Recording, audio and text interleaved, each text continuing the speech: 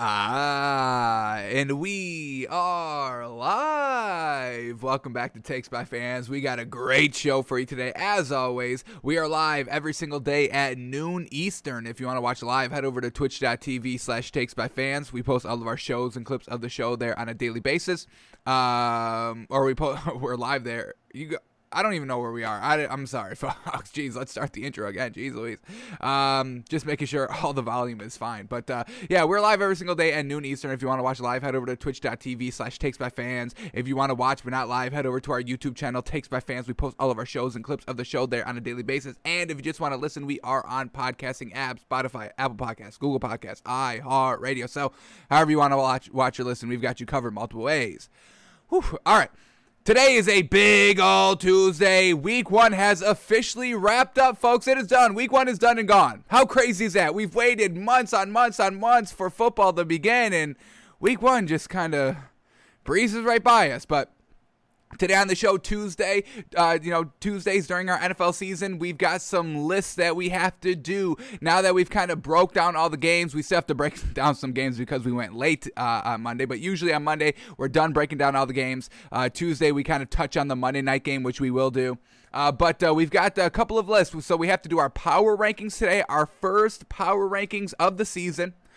We have our fame and shame list where, we highlight the players that, helped us win our picks and clown the players that, ruined our picks because we put in our due diligence of picking these players and teams for our weekly picks and they come up and bite us in the butt. We do our research, we do our due diligence, but they don't do their part on the field. Somebody's got to be held accountable, and we're not gonna hold ourselves accountable. What are you, nuts?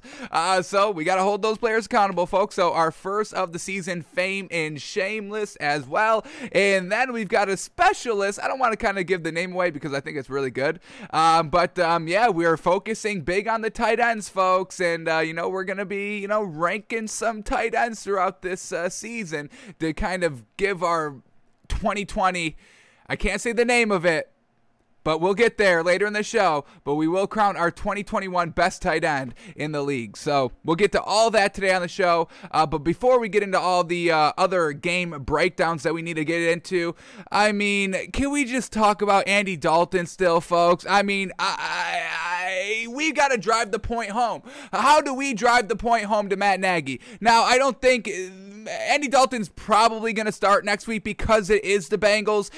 You can't not start Andy Dalton. I don't like Andy Dalton. I don't think Andy Dalton is good. I don't think Andy Dalton should be starting anywhere in this league. I don't think that Andy Dalton can ever win a playoff game. I don't even know if Andy Dalton can win a big game, honestly. So with all that being said, he has to start this week against the Bengals, his revenge game, his kind of last opportunity to play against the Cincinnati Bengals, because I don't see this man getting another starting opportunity after, he's done with the Bears this season, because we all know it's not going to last 2 seasons here. It makes no sense to do that. Andy Dalton's going to play against the Bengals, but then after that, Matt Nagy, you've got to pull the plug on this dude, truly. So we get his passing chart from this weekend, and folks, look at all this. Everything's just kind of 10 yards. This is not extending the field. What the heck are we doing? If I'm a defensive coordinator gearing up for Andy Dalton, I'm licking my chops. I'm like, oh yes, we are pressing tight with our defensive corners. Get up on those receivers, absolutely, because they're not going to run by us. They're not going deep. Look at this man's passing charts. We've got 1, 2, 3, 4, 5, 6, 7, 8, 9, 10, 11, 12, 13, 14, 15, 16, 17 pass completions from the line of scrimmage to the 5-yard line. We're talking about 17 completions of just 5-yard dink and dunk routes. Nothing great. And then we've got 1, 2, 3, 4, 5, 6, 7, 8, 9, 10. Then we've got 10 from the 5 to the 10. So the max that he was throwing was 10 yards. Everything above 10 yards was an incomplete pass or an interception. There was 2 passes more than 10 yards. 2 of them were, or there was 3 passes more than 10 yards. 2 of them were incomplete. And the one that went 15 yards, the furthest pass he threw all game was an interception 15 yards down the field. So it's like, what are we doing with Andy Dalton, the dink and dunk king? And we knew, his stats, once again, his stats always seem good on paper, but we say they don't result into wins. We know that. Same thing last season with the Cowboys. Their offense was pretty solid. We can blame their defense last season for all the failures and shortcomings that the Cowboys had. That's fine. But, ultimately, what also made Andy Dalton a little successful with that Cowboys offense was their offensive weapons. Amari Cooper, CeeDee Lamb, Michael Gallup, and then you had Ezekiel Elliott in the backfield. I mean, those are some great weapons. And Andy Dalton, he doesn't have those weapons here in Chicago. I mean, no disrespect, but disrespect to these Cowboys weapons. They're not, or these Bears weapons. They're not as good as the Cowboys weapons are. And we see that in this pass chart here by Andy Dalton, not stretching the field vertically, dinking and dunking the entire time, resulting into no points, resulting into getting down big, resulting into not being really competitive. And just, he only threw 1 touchdown. It's, Justin Fields doing the rest. So why the heck is Andy Dalton starting? Matt Nagy, you truly deserve not to be a head coach in this league anymore. I mean, it makes no sense to start this man. We've been saying it's made no sense the entire offseason, and exactly what we said would happen did happen week 1. I mean, how many more times do we need to see Andy Dalton not get it done to say he can't get it done? It's enough with this dude already. Matt Nagy, make the switch. Make the damn switch. If you've got some real, hefty, balls going on, you would not start Andy Dalton this week. It doesn't care about the Bengals. Okay, it's week 2. Swallow your pride and be like, I made a mistake not starting Justin Fields. I'll start him week 2. I don't think Matt Nagy does that. Doesn't seem like he's going to do that, but hopefully by week 3, Matt Nagy can kind of, clear his head and know that he's making the wrong decision after they're 0-2 and the season is on the line. You better hope Justin Fields can turn it on and flip that switch without those kind of 2 games under his belt like every other NFL player has had. And, he'll go into week 3 inexperienced, 2 weeks behind everybody else in natural progression and rhythm and just, game management, game conditioning. The longer you wait, Matt Nagy, the worse the transition is going to be. So you better swallow that pride. That's all I'm saying. Absolutely trash Andy Dalton, we know. And, just this passing chart is absolutely pathetic. It's pathetic. Alrighty, that's all I wanted to talk about quickly at the start of the show, but let's continue on breaking down the games from Sunday. I think we've got about 4 games left to talk about, break down, see what these quarterbacks and defensive and special teams players and, weapons offensively, wide receivers, tight ends, running backs, what they were doing all game long. So we left off on the Rams, Bears. We wanted to squeeze that in, but let's go to this Browns-Chiefs game that we did not get to. And once again, folks, what did we say all offseason? Watch out for this Browns team. They went toe-to-toe with the Chiefs. And once again, this is one of the, what do we say, about 4 or 5 games where, whichever team lost, you don't have an overreaction. Fans, calm down. The Bills were one we were talking about. The Colts is another. The Colts, Seahawks, whoever won that game and whoever lost that game really can't kind of, fall off and just kind of abandon and jump ship on that team because, they were facing 2 great teams. Same thing with Cowboys, Bucks. Cowboys fans, Cowboys rooters, whatever you are, don't jump ship. The Cowboys are still great. They just unfortunately had to face the Bucks, another great team. Same thing here, Seahawks, Colts. Colts should be fine. This isn't a kind of an over-exaggerated loss. Who else did we say? The Titans, I don't know. I think if you're the Titans, you may want to start kind of, jumping ship because I don't know. This Cardinals team was looking real gosh dang good. And the Titans really didn't put up a fight. Steelers, Bills is another type of that game where the Bills fans don't jump ship just quite yet. It was the Steelers week 1. It's unfortunate, but that's another great team. Browns, Chiefs, and that was it. So about 3-4 games. We're the loser. It's okay because you were facing an absolutely great opponent week 1, and that's exactly what happened here with the Browns and the Chiefs. Browns got out to a nice big lead. Unfortunately, a fumble kind of led to the undoing of the Browns. We get Nick Chubb, a great running back, but he fumbled at the worst time. They were up 22-17, but then they fumble, and then the Chiefs come back with a field goal to make it 22-20. But, just the Browns were just never back in that rhythm. They scored a touchdown to go up by 9, but just something about that offense sputtered, because after that next touchdown they go turnover on downs, 3 and out, and then an interception, and that really closes out the game. So those turnovers, not great, just really kind of just changed the overall flow of the offense here for the Browns. And we know this offense for the Browns is fragile just because of the situation that they're in.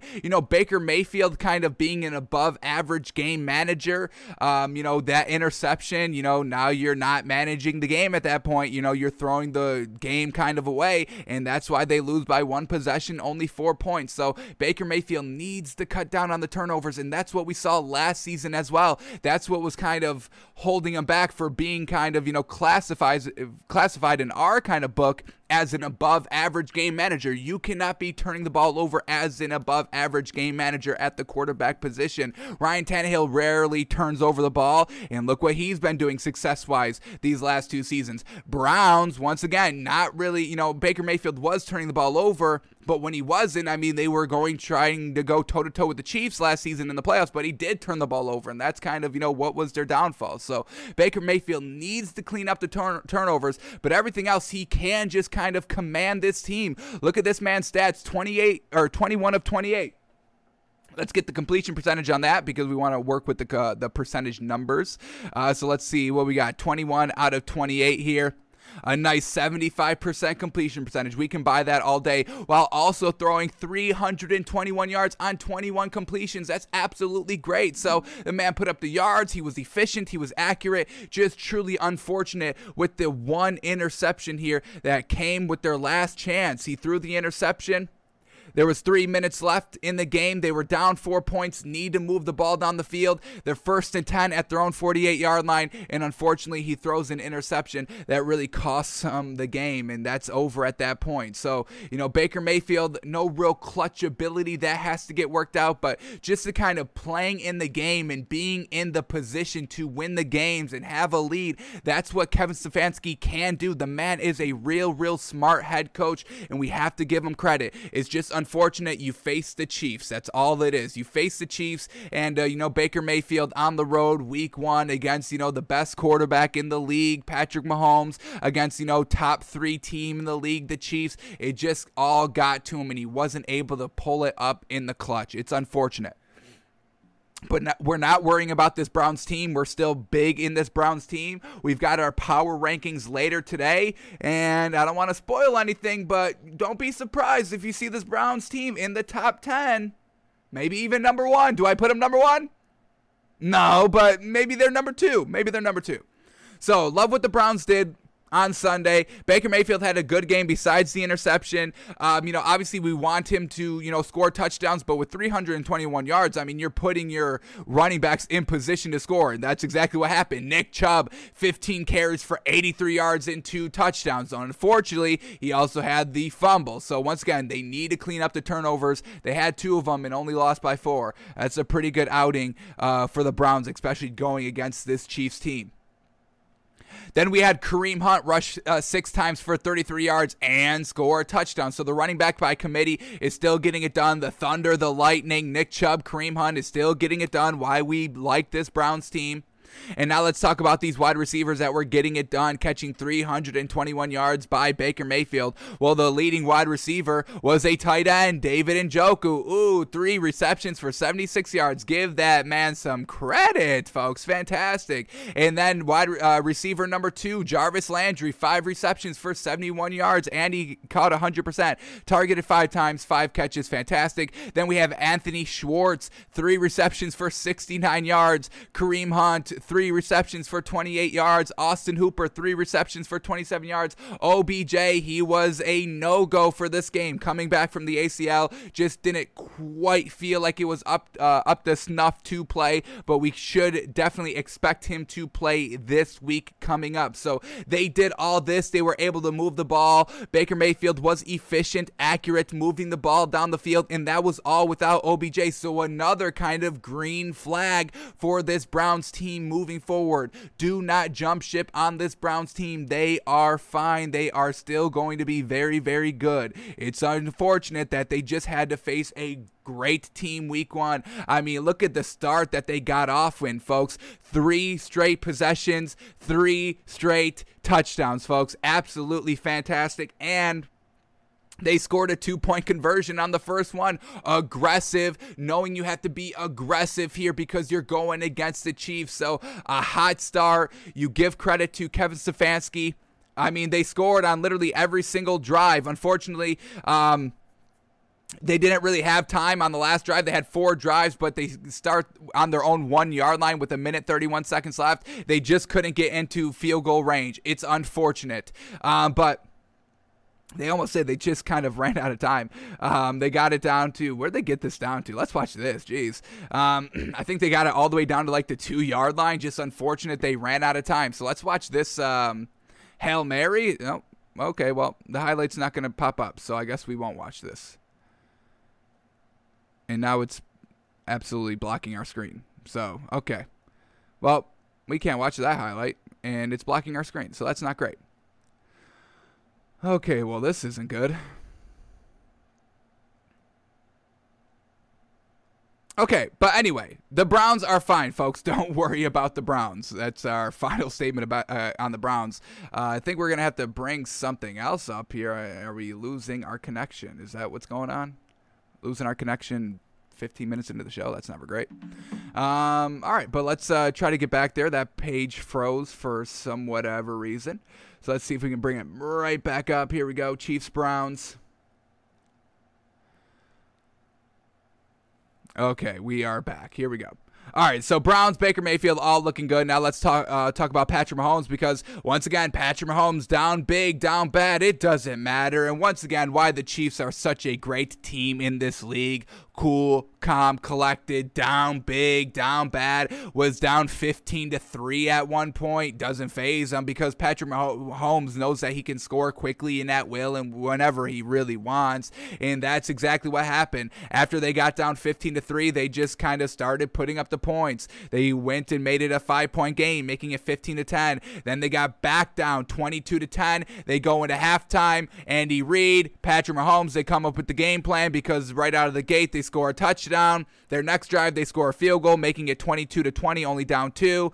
Browns go down and score another touchdown. Chiefs say, hey, that's no worries. Now we're down two possessions, 9 points. Okay. Y'all act like we haven't been down before. We've been down in the Super Bowl. We won that game. You don't think we can come back down at our home field week 1? Come on, don't play us. So they go down and make it 27-29, and then the turnover on downs, and Patrick Mahomes is like, oh, y'all gave us an opportunity, and we're going to go out and take it. They score a touchdown, 4-point game. Browns can't do anything. They go 3 and out. They get one more chance at it, and Baker Mayfield throws the interception. So Chiefs, cool, calm, collected throughout the entire game. Patrick Mahomes doing what he does. Y'all already know. Patrick Mahomes goes 27 of 36 for 337 yards, 3 touchdowns, no interceptions. A clean game by Patrick Mahomes.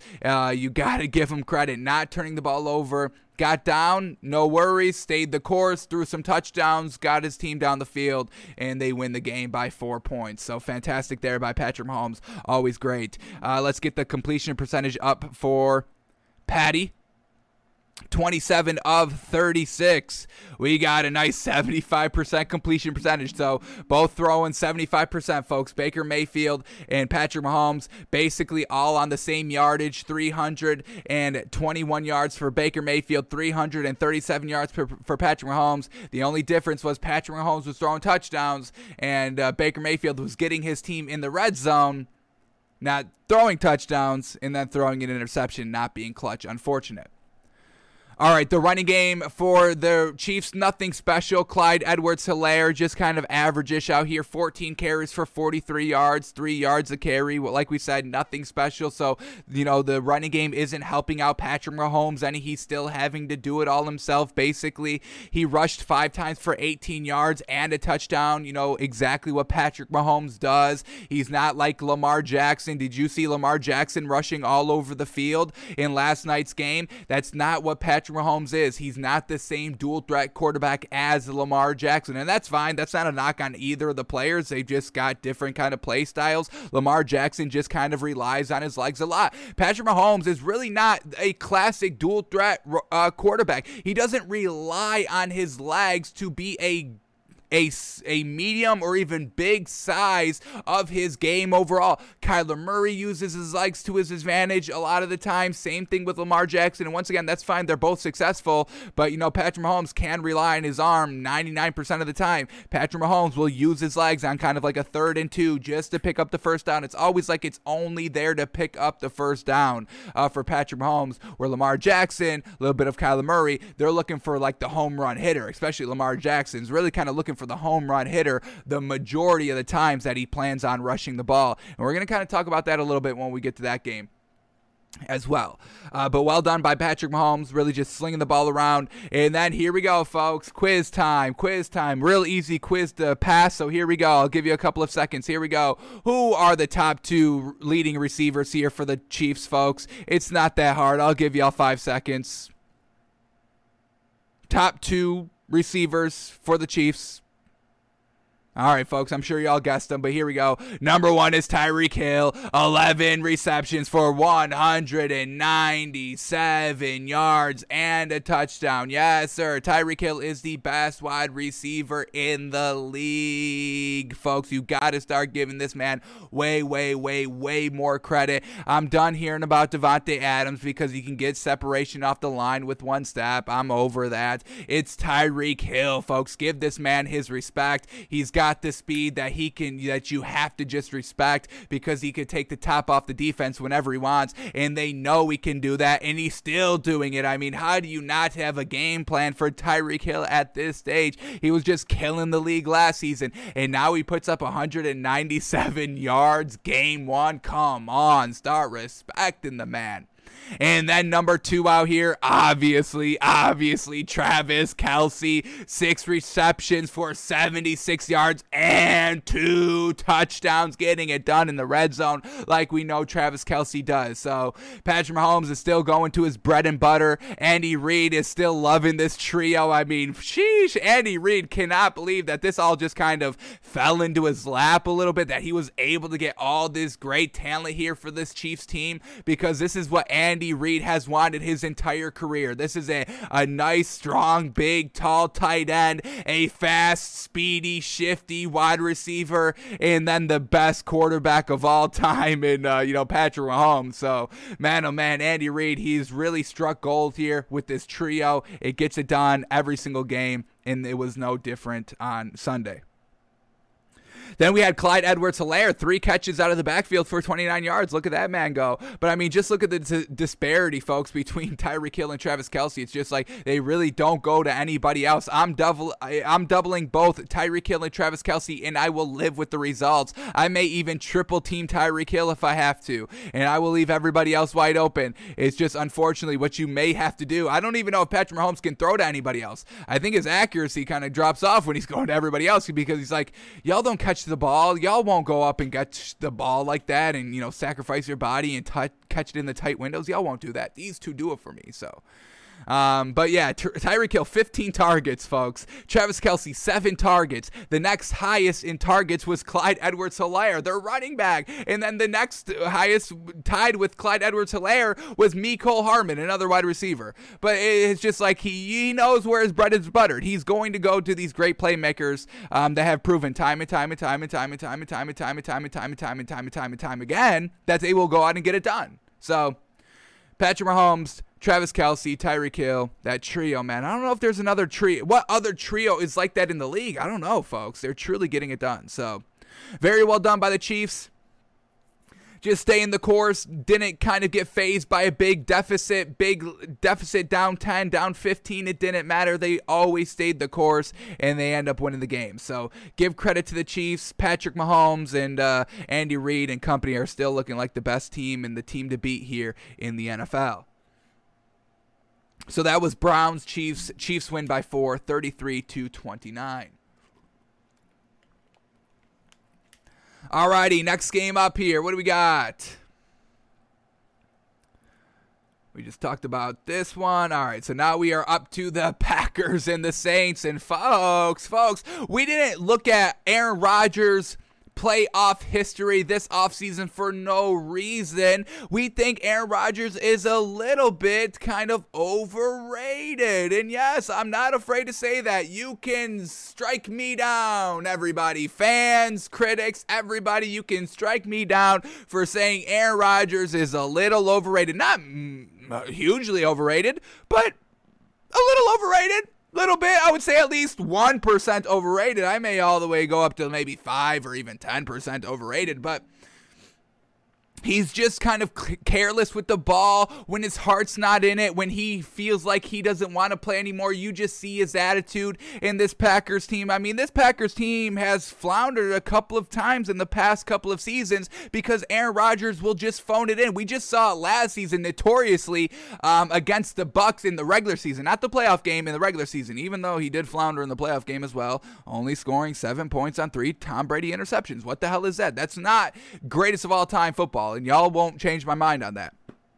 For talking about greatest of all time, you better make sure you are truly getting it done in the biggest games over and over and over again. Not at 100% clip rate, but, you know, at least what Tom Brady's doing, 7 out of 10, 70%. Give me a 70%. I may even settle for like 65, 60%, but Aaron Rodgers is nowhere near 60% anyway, so we don't even have to worry about that.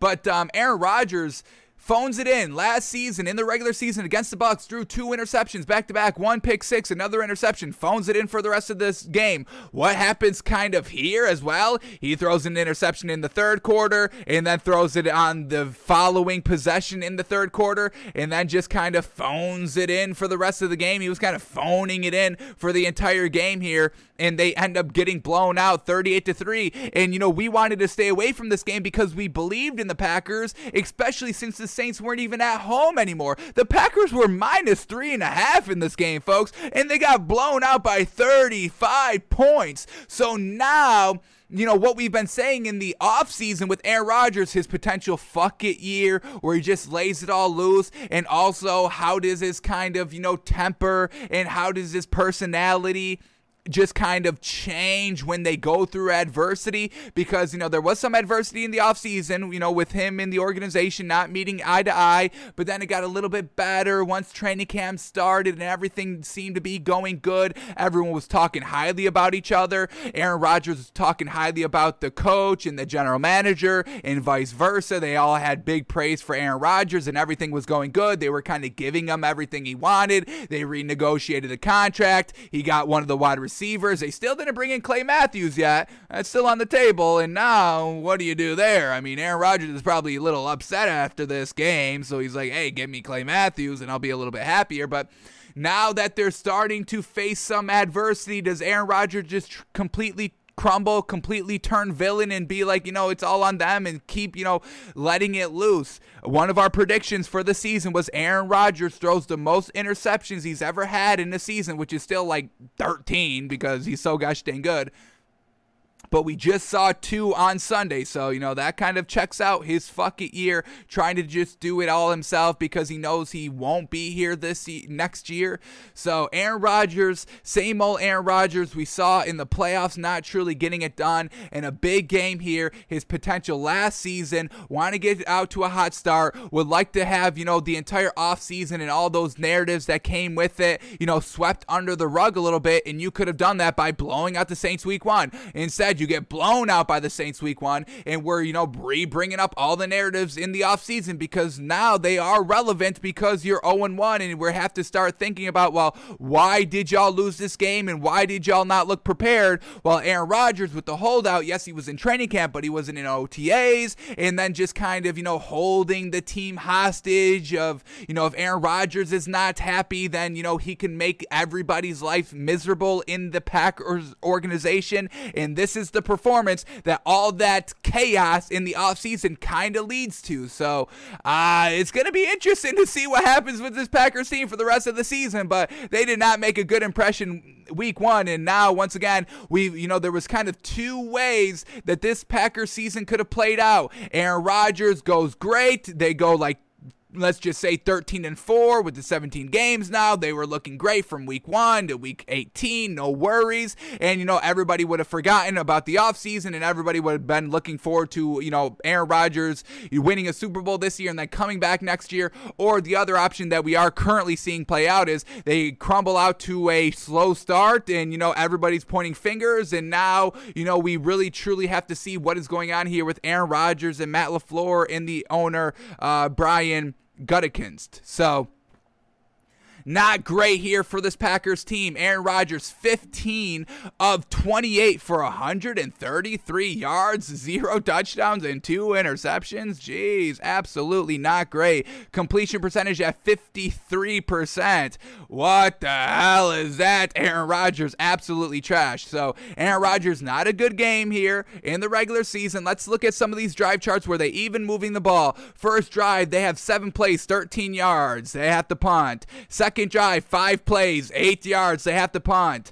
11-yard sack on 1st and 10 by Aaron Rodgers. Then a 7-yard pass, and then on 3rd and 14, pass incomplete. They have to punt. Third drive, they score a field goal. 6 plays, 49 yards. A big old pass play here by Aaron Rodgers. Let's watch this one quickly. Let's see Aaron Rodgers here. A nice 31-yard pass since we've been kind of knocking him the entire segment here. So here we go. 1st and 10 over the middle of the field, and that's Aaron Rodgers for you. Fantastic ball. I mean, this is what we're talking about, folks. I mean, we know Aaron Rodgers is great, but we can't classify him as the greatest of all time because there's so much inconsistency throughout in him not getting it done in the big games. But we're not saying this man is a trash quarterback. I mean, look at this throw right here. Nice double covered, and I mean, he puts it right on the money for Davante Adams to go out and get, and he absolutely puts it right on the money. So that's a fantastic throw right there. But it came, down 17-0 with like 8 seconds left in the first half. So they call a timeout. It sets them up for, a field goal that they do cash in on. So great there, but the timing getting down, this is kind of where we see Aaron Rodgers and where we see a lot of his big, great plays when he's down a little bit, all the Hail Marys that he's kind of known for, and a lot of people, credit him positively for. It's like, well, they're good because you were down, and once again, this was a good pass because, really no time, you could do whatever you want here, you have to throw it downfield, you're down 17, you can do whatever you want, so it's not impressive in that regard, but the throw itself, taking all the context out, it's a good throw. But it doesn't carry over. The momentum doesn't carry over because that was the last throw. Great throw. And then he's throwing an interception. A nice drive going on here to start the second half. They get in the Saints 9-yard line and he throws an interception. And then the next drive, they're not driving and Aaron Rodgers throws an interception at his 8-yard line. Luckily for the Packers, they only gave up 7 points out of 2 back-to-back interceptions, but still at the end of the game, it was a blowout. So Aaron Rodgers definitely has to clean it up a little bit. We know he can. It's just, does he? And does he hold a grudge against this team? And does this team kind of feel any resentment and animosity coming from Aaron Rodgers where we get him re-turtling, re-going inside of his shell here? So a lot to watch here for this Packers team as this week progresses going into next week. And if the Packers don't have success next week, sheesh, let's quickly see who they got next week. Is it a tough opponent? Because really, for this Packers' sake, they really need to be facing like the Lions or the Vikings or some other trash team. But here we go. The Packers this week has to go and face, it's the Lions, so lucky that, but it is on Monday Night Football. So Aaron Rodgers prime time can kind of get the monkey off of his back here with his poor performance. So watch out for the Packers to kind of light it up come Monday, and we might be able to take that game. We'll see what the spread is. We'll guess and react to the spread come Thursday. But if we get some nice value there, we may take Aaron Rodgers in his revenge game of his first revenge game of the season. So Aaron Rodgers, nothing great. Jordan Love gets into the game, I think at the end, right? When does he start playing? Yeah, Jordan Love gets in like the fourth quarter.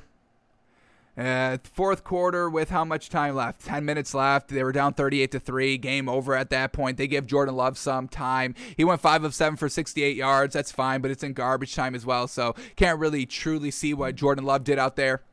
Running game was non-existent. A.J. Dillon, 4 carries for 19 yards. Aaron Jones, 5 carries for 9 yards. So couldn't ever get out to that rushing start that they truly, helped them be good last season. Aaron Jones was absolutely monstrous. He broke 1,000 yards last season. Definitely helped, switch up the run in the passing game here for the Packers. So A.J. Dillon and Aaron Jones didn't get it done. All right, top receivers here for the Packers. Davante Adams, 5 receptions for 56 yards. Then we had Randall Cobb, 1 reception for 32 yards. Mercedes Lewis, 1 reception for 19 yards. So once again, just never having, a target reliably getting open here over and over and over again. It's not like the Chiefs where Tyreek Hill has 15 targets. The most targets went to Marquez Valdes-Scantling with 8, and then the second highest was Davante Adams with 7. So just not able to get that separation, and Aaron Rodgers not going to them. So overall, this Packers team truly floundered offensively, defensively, because now let's start talking about the Saints now, because they gave up 38 gosh dang points. And once again, a great job by this Saints team. So much going on with no Drew Brees and no Michael Thomas, and then having your home field advantage taken away. This is a great sign by the leadership, the maturity here on the Saints team, coming from obviously the head coach Sean Payton and the new leader here, Jameis mother-loving Winston. Folks, give that man some credit. Not a lot of credit, but we can give him good amount of credit, solid amounts of credit right here. The only reason why we're not giving him tons and great amounts of credit here is because his yards are very, very lackluster compared to everything that he did. I mean, Aaron Rodgers almost threw more yards than Jameis Winston did, and Aaron Rodgers only put up 3 points. So in that regard, can't kind of go above and beyond with Jameis Winston, but we will give him truly solid, respectable credit here as he goes 14 of 20. Not the greatest. What is that, like 6? I think that's 60% on the dot. Let's get our good old calculator up. Y'all know. So here we go. 14 of 20. Oh, is that 70%? Is that right? That doesn't look like 70%, but that's 70%, so I'll give him credit. Y'all know we love 70%, absolutely. So, yeah, I'll give Jameis Winston credit for that. 148 yards is not bad, especially on 14 completions. That's like the 10 mark that we're looking for, 10 yards per completion at minimum, which kind of, we classify as a successful passing day. And Jameis Winston had that. He had 5 touchdowns, and that's what's getting everybody's attention. And, hey, I can't knock that. No way I'm knocking that. But I'm just saying, when you take that into account with the yards, it could have been a little lackluster overall. The defense putting them into great scenarios, great position to score the ball. The running game really got it done. Alvin Kamara, 20 carries for 83 yards. And I love that by Sean Payton, easing Jameis Winston into this season. And I respect that, because we've seen coaches not do that. We've seen coaches throw Trevor Lawrence out on the field and throw 50 times. We saw Josh Allen get thrown out there and throw 50 times. What are y'all doing? Like, I don't even care if you believe they're great quarterbacks or not. They shouldn't be throwing 50 times a game. I don't even know if I really want Tom Brady and Aaron Rodgers throwing 50 times a game. If it calls for it, where there's just like a gun, a gunslinger battle going on between the two teams, then maybe if it calls for that. But really, it's just an average game scenario. I don't want my quarterbacks throwing all those times. And Jameis Winston only threw the ball 20 times, so that's fantastic. Ran the ball 20 times. Jameis Winston threw the ball 20 times. We can get behind that. Absolutely. Very well done to Sean Payton, in the offensive coordinator. Now we got Tony Jones also rushing for 50 yards, 11 carries for 50 yards, and they truly got it done. Even Jameis Winston got into the mix there. 6 carries for 37 yards, and even Taysom Hill got into the mix. Threw the ball once for 3 yards, ran the ball twice for 1 yard. Unfortunately, didn't really make the most of it. And, this is what we've seen from Taysom Hill. Not really winning the starting job there in the training camp. practices in the preseason games, and not really truly doing anything here against the Packers. Jameis Winston doing it all. So let's quickly see where all these touchdown passes were coming from. Now, we're going to watch Jameis Winston tomorrow in our film study and watch these touchdowns, but I just want to get a general sense because, the 5 touchdowns I love. I don't love that it only came with 148 yards, but another thing I love that most of these touchdowns came in the red zone then, so the great accuracy that is needed in the red zone, Jameis Winston showed it. So let's investigate that to make sure that's true, looking at all these touchdowns. So the first touchdown, Jameis Winston passes to Alvin Kamara for 3 yards for the touchdown. So once again, just getting in the red zone, throwing in the red zone, not turning the ball over, not giving up the ball, not settling for field goals. Jameis Winston gets kind of an A+ for that performance in the red zone. You got to give the man credit for that. I think I honestly prefer Jameis Winston throwing for 148 yards and 5 touchdowns than 350, 400 yards and 5 touchdowns, because that just shows, great precision in the red zone, where if he did have kind of the 350, 400 yards for 5 touchdowns, maybe some, 80-yard bombs, which are good, but maybe it was just blown assignments multiple times by the defense. Maybe it was kind of a 5-yard screen, wide receiver screen that, took the top off the defense and ran for 80 yards. But the fact that it's just Jameis Winston alone by himself here in the red zone throwing darts, I'm giving the man credit. Loved it.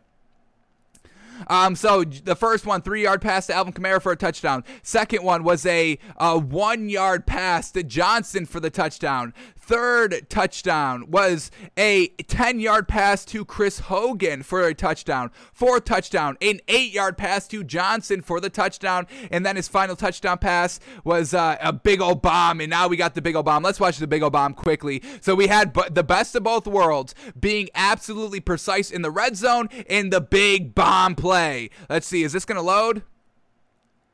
This is not going to load, and that's going to freeze. So, okay, now I got to voice my frustration here, because NFL.com is just truly ruining this show. Honestly, the downfall of Takes by Fans will be NFL.com and Game Pass and all that. Not loading these highlights, and then also making Game Pass so much worse, where we can't just select the play that we want. There's no drop-down play bar. We have to scroll through the time, and we all know that's tedious as heck. We spent like 22 minutes yesterday breaking down the Jaguars game. That's why we couldn't finish all the games yesterday, because we were trying to find Trevor Lawrence's interceptions throughout a 3.5-hour tape. So get your stuff together, please, for the sake of the show, for the sake of just breaking down games. So NFL.com, folks, Game Pass, y'all are truly not getting it done. Truly. All right, can we bring this up, please? Let me see if I can go here. NFL.com, man. I don't know what the hell is going on with their website. We might have to move on.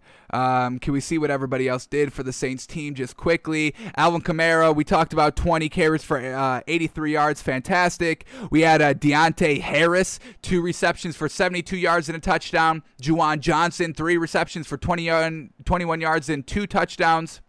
Adam Troutman, 3 receptions for 18 yards. And was that it? What was who was the big player that Jameis Winston went to twice in the preseason games? Did he get any play? Marquez Callaway, 2 targets, 1 catch for only 14 yards. So, Jameis Winston didn't use kind of his safety blanket of Marquez Callaway. No Michael Thomas. They were still able to get some solid production by Jameis Winston and the wide receivers. Real nice game there by the Saints. Got to give them a lot of credit, and they will be rewarded in our kind of top 10 power rankings later in the show. So, Packers, Saints. Packers, Aaron Rodgers, big old elephant in the room. We'll see if he kicks that elephant out come Monday. And Saints, well done for Jameis Winston. Jameis Winston, kind of 2.0, second leg of his career here with the Saints. Could be very, very good for this man. Very well done by Jameis. Alrighty, next game up is the Broncos and the Giants, if it will load. I don't know why all these pages are not loading up for us. Not the greatest. It's just NFL.com. Everything else is good. We've got everything good. Everything else is up. So NFL.com, man, come on. What are we doing, folks? What are we doing out here?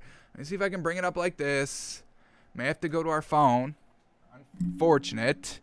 The backup.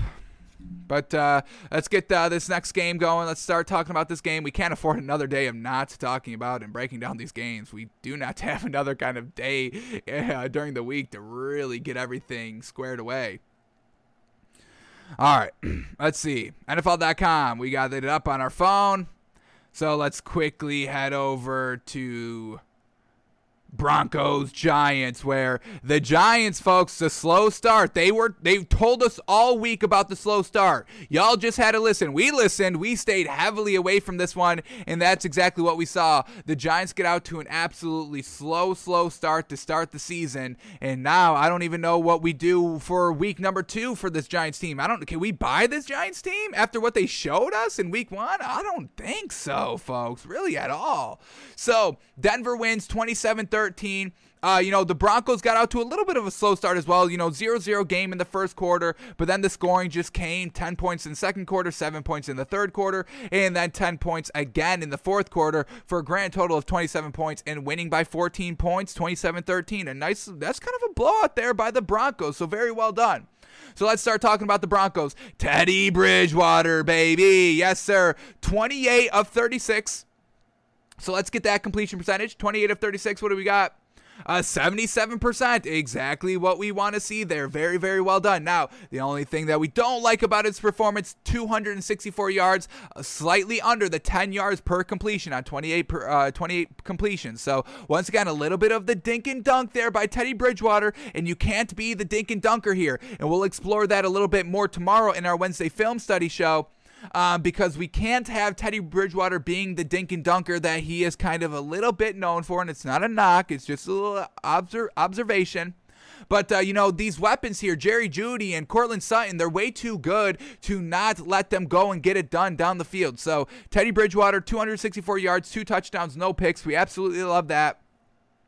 Melvin Gordon had a great game, 11 carries for 101 yards, 1 touchdown, and even rookie Javonte Williams, 14 carries for 45 yards. So maybe we were wrong. Maybe this Broncos team truly knows what they're doing here. Personnel-wise, we were a little upset in the offseason when they cut Phillip Lindsay, but I mean, they're running back by committee here with Melvin Gordon as the main and, Javonte Williams being a nice dual threat here. They truly got it done. So great job in the running game. Great job by Teddy Bridgewater. Wide receivers, Jerry Jeudy goes 6 receptions for 72 yards. Now, we have to get the update on Jerry Jeudy because he did leave the game with the lower leg injury, I want to say. I believe I have the story up here. I can quickly get to it. Because he may be missing a couple of weeks here, folks. Unfortunate. So here we go. Jerry Jeudy carted off the field being evaluated for a lower leg injury. Let's see if they got a nice little update here. So here we go. Wide receiver Jerry Jeudy was carted off the field with a high ankle sprain. NFL Network's Tom Pelissero reported. X-rays were negative. Great. The injury came in the third quarter as Jeudy was being tackled from behind, and the weight of the Giants defender crashed down on his lower leg. So unfortunate there. By Jerry Jeudy. Obviously, definitely need him out there. The great thing about this Broncos team, or a good thing about this Broncos team, is kind of, the receivers and the weapons that they have all over the field. Jerry Jeudy, we know what he can do. We're big fans of the man. Fast, will catch anything you throw to him. So he led the team in receiving yards, 6 receptions for 72 yards. Then we had Noah Fant, 6 receptions for 62 yards, and that's fantastic. The tight ends getting it done. Gotta love it. KJ Hamler, 3 receptions for 41 yards. Tim Patrick, 4 receptions for 39 yards and a touchdown. So once again, Teddy Bridgewater going to, spreading the wealth here. The top 4 leading receivers all had basically 40 or more yards. We haven't really been seeing that as as much, disbursement as we've been breaking down all these games. So, Teddy Bridgewater giving 3 Panthers wide receivers 1,000 yards last season, and he's already starting to do that here for the Broncos. So that's the great thing that Teddy Bridgewater doesn't get a lot of credit for. He doesn't just need that one A1 tier 1 wide receiver and he stares them down and he goes to them over and over and over and over again. The man spreads the wealth all over the field decently evenly too. We gotta love it and gotta respect it. So Teddy Bridgewater, an overall good performance week 1 with the new team on the road. Gotta give the man credit. So very well done there. All right. Now let's talk about the Giants, because Daniel Jones didn't have, the best game. He went 22 of 37. What is that completion percentage? 59%. Not exactly what we want to see at all. Lousy under 60%. We will never get behind that ever, ever, ever. All right, now the NFL.com is coming right back up here. Thank goodness. All right. So here we go. Daniel Jones, 22 of 37, like we said, 267 yards. I can get behind, 1 touchdown, no pick, and I believe he fumbled. He did fumble. He fumbled and he lost it. Let's see where that turnover came in the game. So we got, they're down 17-7. The Broncos just went down and scored the ball, taking 8 minutes off the clock to start the second half. And Daniel Jones fumbles the ball on a nice drive. Come on. They're at the Denver's 22-yard line, 1st and 10. You're down 10 points with really no time left in the third quarter because the Broncos chewed it all up. And Daniel Jones flounders and he fumbles the ball. Damn it.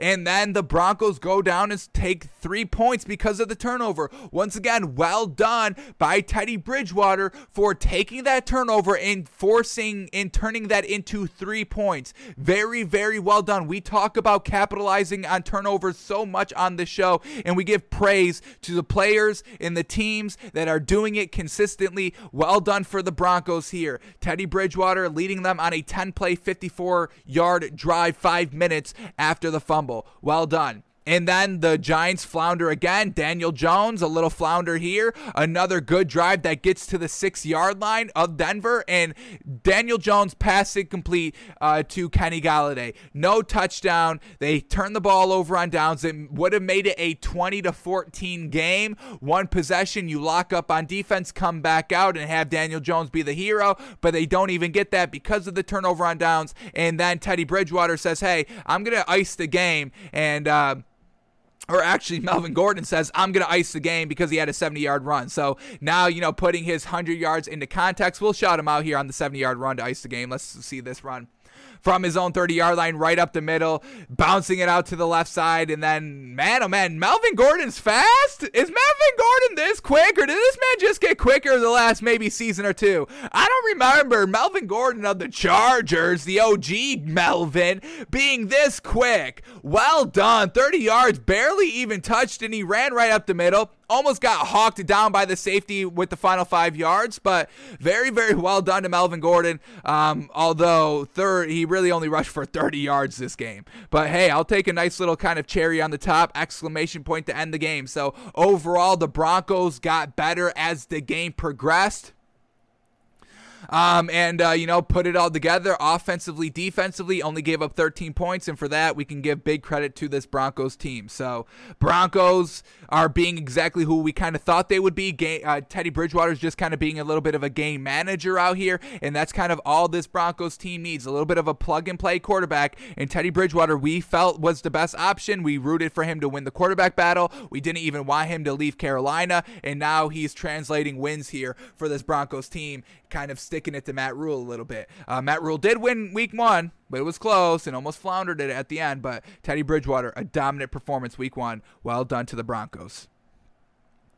All right, back to this Giants team. Let's kind of wrap it up here. Saquon Barkley, lackluster game by him. He just couldn't get it going. 10 carries for only 26 yards. That's real bad, folks. Not even 3 yards a carry. Daniel Jones had more rushing yards than Saquon Barkley did. He also had a rushing touchdown.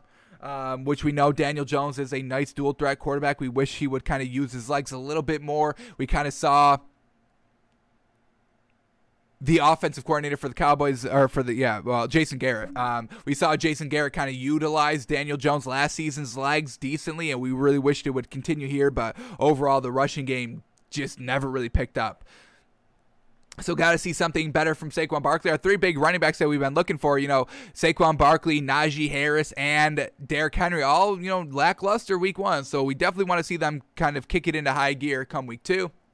All right, receivers here for the Giants. We get Sterling Shepard, 7 receptions for 113 yards, 1 touchdown. Darius Slayton, 3 receptions for 65 yards. Kenny Golladay, 4 receptions for 64 yards. So this is another decent silver lining for this Giants team. They only put up 13 points, and they lost this game pretty bad in the grand scheme of it, but the passing game can truly be great, and this is a nice building block here for the weeks to come, with the top 3 receivers here all being wide receivers first of all, and all having 64 or more receiving yards. We can get behind that. So Daniel Jones, keep playing with these wide receivers, keep getting them open, keep throwing them open, rein in the accuracy a little bit more, and start putting up some more points. But we're not going to jump ship totally on this Giants team. They told us that we're going to get out to a slow start. We saw the slow start. We'll give them maybe weeks 2 and week 3, but by week 4, we need to see them start kicking in a high gear before we truly move off of them. But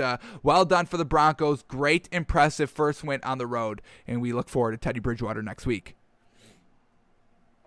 Alrighty, next game up here is the Miami Dolphins, folks. Oh, tell me all these didn't close. Okay, thank goodness, because we have some plays queued up for the rest of the show, and we cannot afford to go back in and re-find all those plays quickly. Okay, jeez. Okay, but we digress. Let's go back to, here we go, the Dolphins and the Patriots, and we did have a play queued up too, and it freaking reloaded. Oh my goodness. Game Pass, please, for the sake of everything, please get better. Please return the pick a play. Please. I'm begging y'all. All right. But here we go. Dolphins, Patriots, and the Dolphins come away with the 1-point win. Absolutely hard-fought bloodbath division game that you would expect here. Dolphins on the road, decently getting it done. So let's start talking about this Dolphins team first. All right, Tua goes 16 of 27. Alrighty, that seems a little bit low. Let's get the official number up. 16 of 27. We've got 59% completion percentage, so definitely needs to be better than that, especially since, we're betting big on Tua this season. We are big believers in Tua. That's never wavered going back to last season. We've always been big on Tua. So definitely got to get the completion percentage up a little bit. He threw for 202 yards on 16 completions. We can definitely get behind that. 1 touchdown, 1 interception. Not the greatest. He didn't fumble, so that's great. But let's see where this interception came by Tua in a real bad interception. Let's see if they've got the highlight here. But it comes when they were up 17-16, so they had the lead. Possession in the fourth quarter, and they intercept the ball. He throws an interception. I don't think I'm going to be able to bring this up quickly, but the interception, Tua just kind of escaping out of the pocket. Matthew Judon absolutely destroying him. I mean, what a great textbook tackle by Matt Judon on, a quarterback for not drawing a penalty and not an egregious hit or anything. So for that, we praise Matthew Judon for the big hit. And I'm talking about a big hit. Tua truly got blasted. I truly want to bring it up quickly just because of, how much of a competitor. And we know that Tua's a little, not injury ridden, but we do know that was a big thing, a big narrative coming into the season, his last season, the injured hip and how he would play. And Matthew Judon truly just lays Tua out big time. Big time. So I want to see if I can quickly bring up this Tua interception. Let the ball fly. Really kind of ill-advised decision. Throwing the ball over the middle of the field. Very, very late. All right, we're getting close here. Here we go. We've got it up, folks. Should be right around here.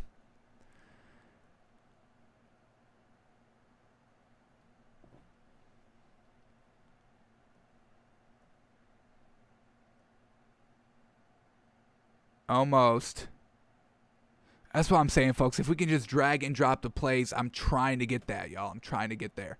Unfortunately, they just don't have it up. I don't know. But here we go. Here's the Tua interception. Let's look at this quickly. Here we go. So he escapes the pressure here. A good move to kind of double back on a 3rd and 7, but look at this Matthew Judon hit. Oh my God. And then that's the ill-advised. I mean, just trying to throw it away and it never really kind of got out of bounds. Watch Matthew Judon here, number 9, just absolutely lay out Tua. Ooh, man, that's bone crushing. And then he just kind of throws it up 50-50 on the right sideline. Can't do that. Definitely just have to throw it away. Live for another down, live for another possession, because you just gave the Patriots the ball at kind of midfield-ish with down 1 with 8 minutes left in the game. So you definitely can't do that. Let's see where they actually started. Yeah, they started right at the 50-yard line. So really ill-advised decision, and he took the big hit. Unfortunate.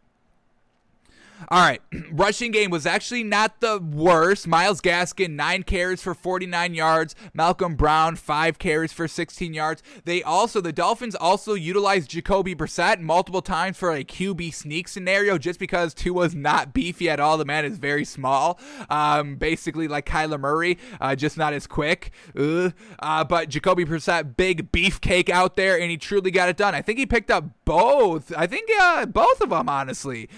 I think he had 2 4th kind of and ones right on 4th and 1s. Let me see if I can bring these up quickly. Did he do them on these field goal drives? Let me bring up some 4th and 10s or 4th and 1s. What you got in the 2nd quarter, 3rd quarter? Where the 4th downs at? They used them twice. I know they did, folks. But either way, regardless of when it was, he picked up 2 first downs by himself. Give the man some credit. Maybe it was 3rd and goals or 3rd and 1s that they were doing the QB sneaks. But Jacoby Brissett, very well done. Utilizing him as well, I've got no problem with that. Just because he is bigger than Tua, so definitely, utilize him in that regard when he has to, go right up the middle, follow the blockers, got to be big. So running game definitely could be a little bit better. But overall, not the worst. And then the receivers here for the Dolphins, Devontae Parker, when he's healthy, baby, the man can get it going. And we've got some good plays for tomorrow in our Wednesday film study, looking at, to Devontae Parker. The man was looking real solid. So Devontae Parker, 4 receptions for 81 yards, our nice deep threat receiver. He was truly getting it done. And if he could stay healthy, watch out. Jalen Waddle's first game, 4 receptions for 61 yards and a touchdown. Great athleticism by him to stay on his feet and cross the goal line. It was great. Then Myles Gaskin out of the backfield, 5 receptions for 27 yards. And Mike Gesicki, they didn't really utilize him too much. Only 2 targets, no receptions for 0 yards. The tight end for the Dolphins that should be real solid out here, but they didn't utilize him, and only 2 targets. So offensive play calling definitely needs to be a little bit better as well. Get that man involved. We know what tight ends can do in this league, and Mike Gesicki is no scrub at the tight end position. So overall, the Dolphins get it done. Xavier Howard, who just restructured his contract, got all the praise because he single-handedly won the Dolphins the game. So the Patriots down 1 with 3 minutes and 35 seconds left at the Dolphins 11-yard line. This is the drive that's coming off of the Tua interception. Xavier Howard forces the fumble and gets the ball and recovers it, and they win the game because they're able to kind of eat the rest of the clock because they had possession. They had Patriots didn't have all the timeouts, and they were able to run off 3 minutes and 35 seconds off the clock. So well done by Tua. We had a couple of passes here. 3 minutes left, 3 minutes 30 seconds left, and he has to kind of ice the game by getting kind of a couple of first downs here. We had a 13-yard pass to set up a 2nd and 2.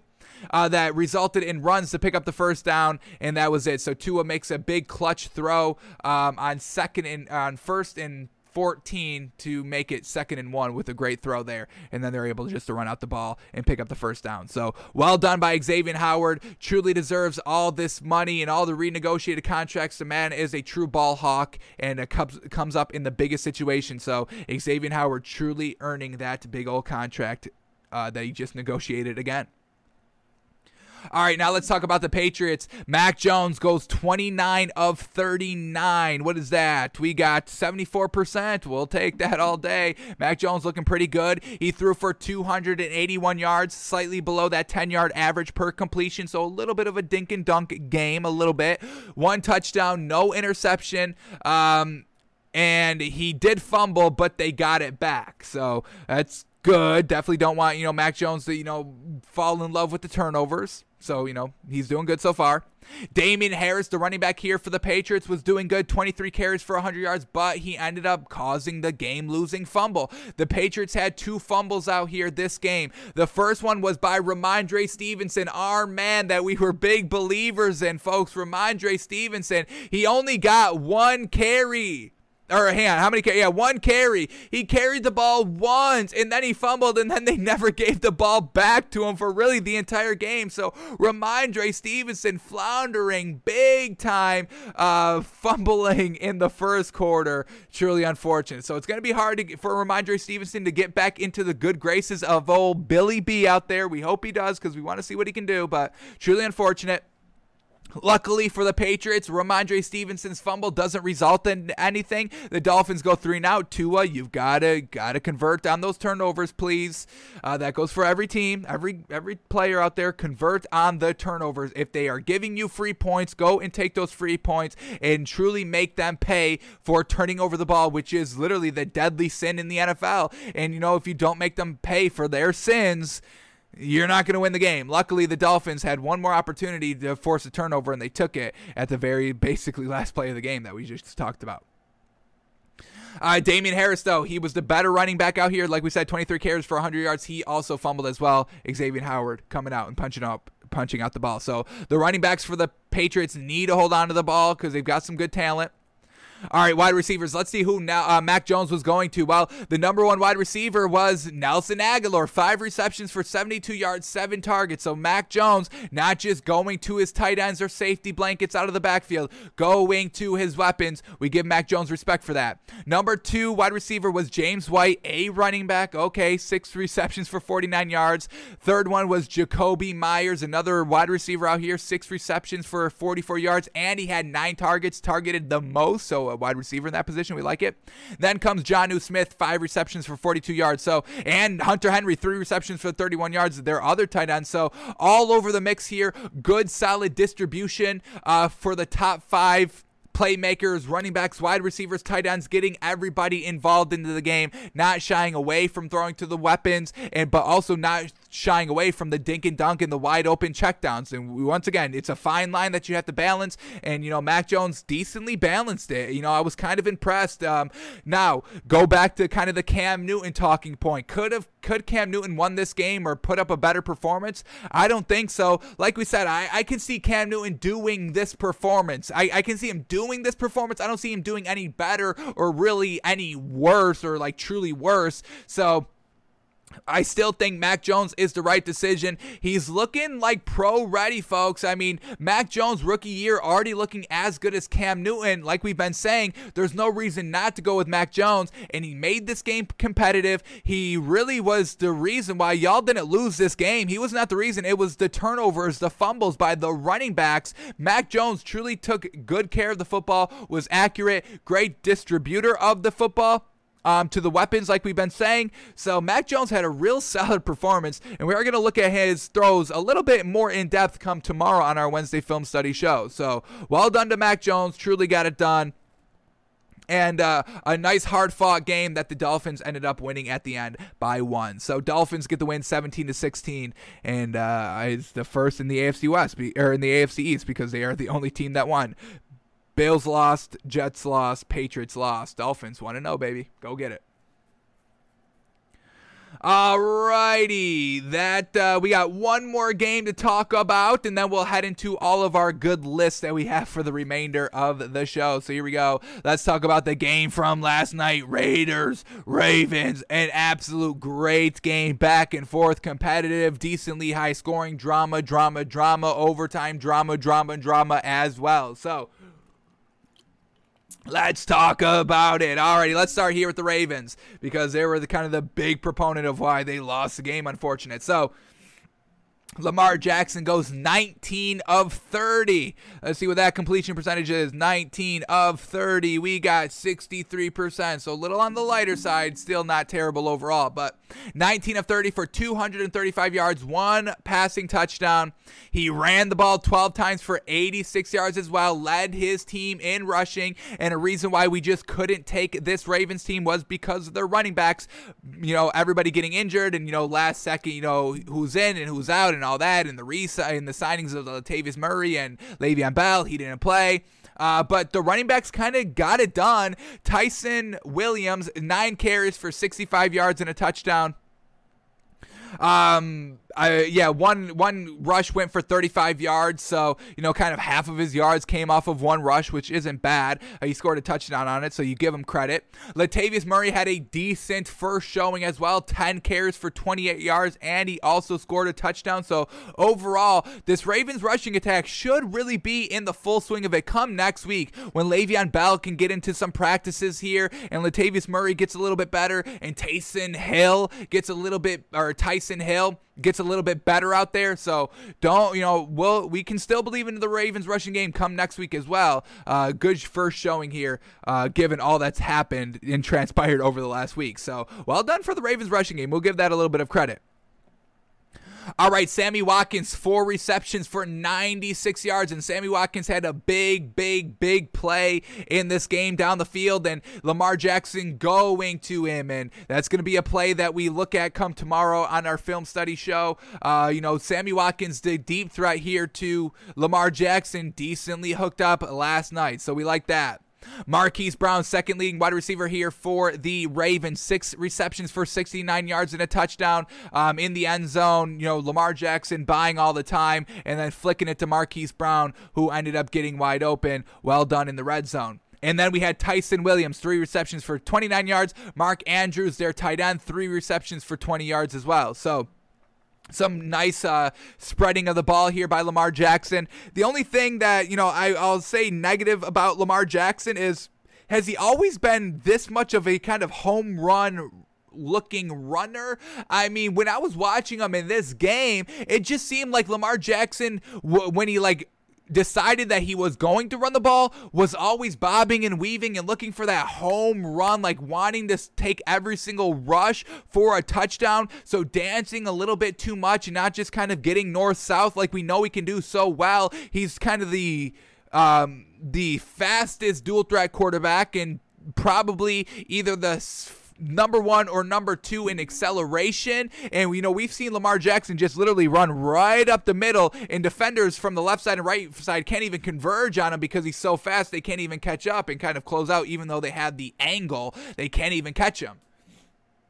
So it just seemed like Lamar Jackson was looking to use his legs to take the top off the defense every single play, unlike, Patrick Mahomes that we've talked about a little bit earlier today, that just is looking for the 5 yards to first down every time he runs, not looking to take the top off the defense every time he scrambles. But, we'll track that. To see if he continues to do that, and maybe we'll kind of look at last season him rushing in some of our Wednesday film study days as well, just to get a nice gauge on it, because it seemed like he was trying to do a little bit too much, and it did kind of result into them losing the game because Lamar Jackson ended up fumbling 3 times. Once again, Lamar Jackson, I know you have to kind of pick up the slack because of all the running backs and all that. I truly get that, and your wide receivers aren't the best. I mean, we can say that these Ravens receivers are good, and they are good, but we're not talking about a Cowboys receiving core. We're not talking about a Bucks receiving core. We're not even talking about a Chiefs wide receiver core, and there isn't that deep. They just got 2 great pass catchers in Tyreek Hill and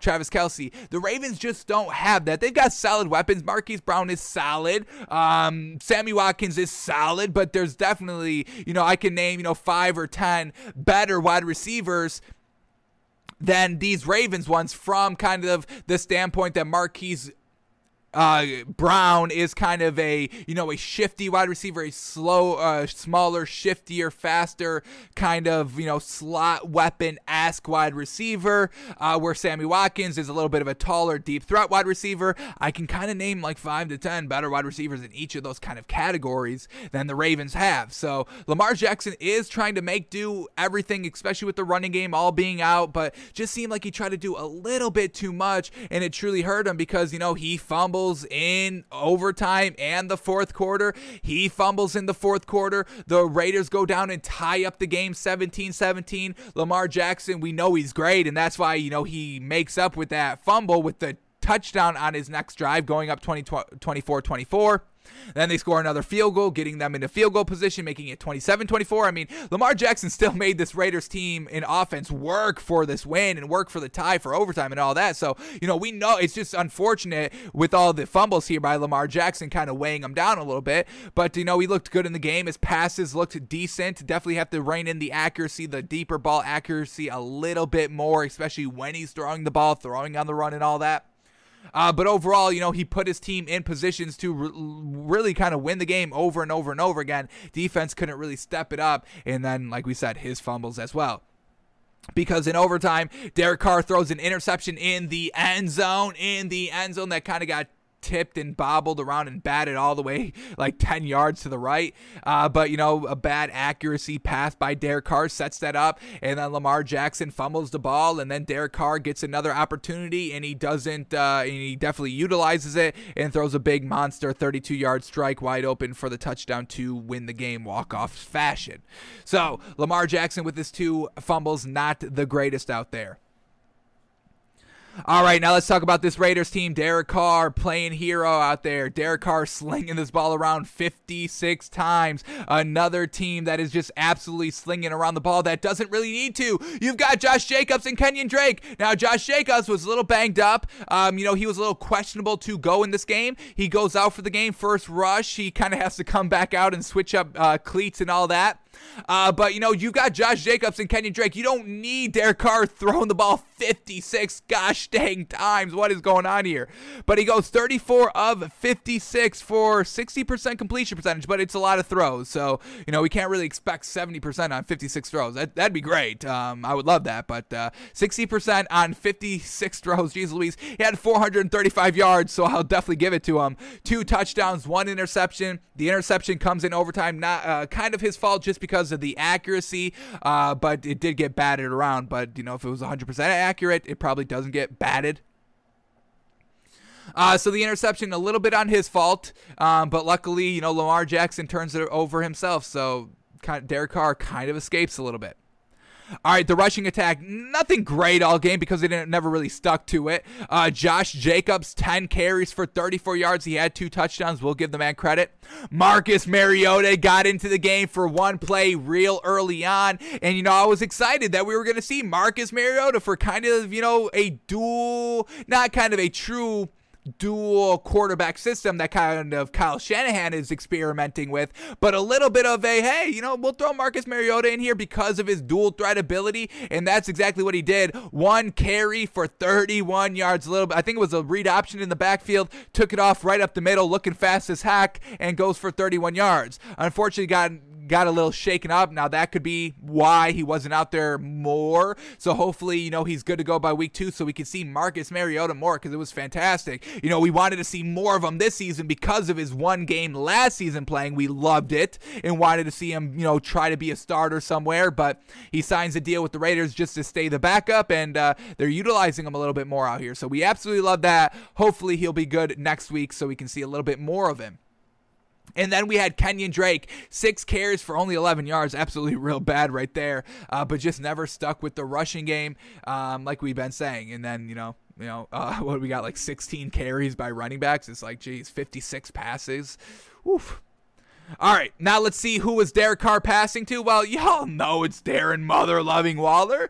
10 receptions for 105 yards and a touchdown, and he was targeted by far the most, 19 times. Derek Carr was going to him over and over and over again, which I've got no problem with, folks. Y'all know we love the tight ends. Y'all know we love Darren Waller. Y'all know that we've been hyping up Darren Waller this entire offseason with our kind of prediction of him being the number 1 tight end in this league by the time the season is done, and just trying to force him the ball down the field. Now the Ravens in the beginning were kind of locking up Darren Waller, giving no separation for Derek Carr to fit that ball in there, but you can only try to guard him good so many times. He will eventually get open, and that's why you do throw to him 19 times, because he will eventually get open. So Darren Waller truly leading this receiving core by a mile here. 105 receiving yards and a touchdown. Give him credit.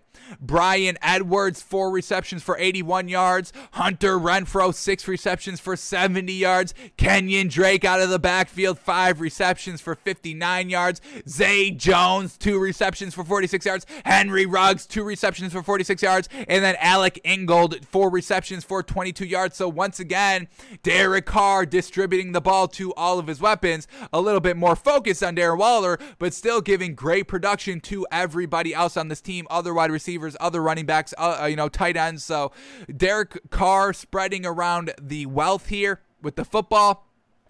Let's shore up the accuracy a little bit. Let's kind of get the running game a little bit more improved, and this Raiders team can be solid. But a close win here. Week 1, a good win here against a quality opponent for the Raiders. But, the real test of the Raiders is really going to be the back end of the season. That's the reason why the Raiders have really stalled in the playoff category the last 3 years, not getting it done at the back end of the season. So there's still pressure on this Raiders team, obviously, to keep getting better and keep going with it as the season progresses. But overall, not a bad start here, week 1, getting a nice home win. All right, we got any plays up here? What do I got? We got the Lamar Jackson fumbles. I think I've got it queued up. What's this first play right here? I think this is a Lamar Jackson fumble, but we'll see. 17-10 Ravens. 2nd and 6, Lamar Jackson trying to go up the middle of the field, and he does fumble. So once again, trying to do a little bit too much right here. Got to hold on better to the football. This was an easy kind of forced fumble. Lamar Jackson a little careless with the ball, kind of falling forward a little bit as he's trying to go to the first down marker, and the ball gets punched right out. I'm sure we're going to get a nice second look right here on the replay. Oh, we'll get a great angle right here. Just comes out. He's trying to switch hands with it in kind of his diving fashion here, and it's just an easy way to punch out the ball, and that's exactly what happened. So Lamar Jackson just got to be a little bit cleaner with the football here. With the dual threat ability, you get the turnovers 2 ways, the interceptions and the fumbles, and each are bad. Maybe even the fumbles are a little bit worse because, just the media and what people will be saying online, on Twitter and all that is like, well, first of all, he's a running back anyway, all that nonsense and all that disrespectful nonsense. And then they'll just be saying, this is why are you running in the first place? You don't need to run. Why are you running so much? Stop running so much. So the fumbles, turnovers may be a lot worse in general than just the interceptions. But that's his first interception or first fumble. Then we're going to get the Derek Carr interception here in overtime, throwing an interception over the middle of the field in the end zone, just a little bit too high and hot. This is a nice slant route here, I believe by Hunter Renfrow. We'll get another second look at this. Unfortunately, Derek Carr just tries to fire it in there quickly, and it gets picked off because it gets batted away. And that's a great play by this Ravens team, never giving up because it seemed like the game was over anyway with the big shot down the right sideline, but the receiver was like a half a yard short, and then they false start and have to move back 5 yards. So just great never giving up attitude by this Ravens defense. They still lose the game, but they prolonged it and had a good chance to win the game. But here we go. A little bit high and behind, just a smidge. Could have been played out a little bit better. It's not even that bad. Like, it's not 100% perfect, but it's still a real good throw that needs to be caught. We see it go right through the receiver's hands, and that's why it gets batted up. So Derek Carr just got to shore up the accuracy just a tad, like a minuscule tad right there. And then I think we've got one more Lamar Jackson fumble. This is the one that happened in overtime. So let's see how this one happened. 3rd and 7 from their own 33-yard line, trying to step up in the pocket, and he just gets brought down in the backfield behind the line of scrimmage, hit from behind, and he fumbles the ball. So just got to take a little bit better care of the ball. That's it. So Ravens end up losing 33-27. Lamar Jackson had multiple times to be the hero, and unfortunately left the GOAT. Alrighty, now we are officially up to date with everything that has happened in week 1. So Let's give ourselves a round of applause, folks. Great job for all the winners out there. Some great wins, some unfortunate losses, but there's always next week, folks. So before we officially, we're not going to close out week 1 just quite yet. We'll close out week 1 tomorrow when we wrap up our film study, but we've got some good things to do for the rest of the show here that we may have to kind of go a little quickly on. So we've got our power rankings, our top 10 teams in the league after week 1. We've got our fame and shame list. What was our picks and who are the people that helped us hit our picks and who are the players that helped lose our picks. We're going to celebrate all them. And then we're going to be ranking some tight ends, a big narrative that we are focusing on this season. So let's start here with the fame and shame list. Fame and shame. Last year was the cash and trash list. Just kind of going over great performances in the NFL, bad performances, highlighting them.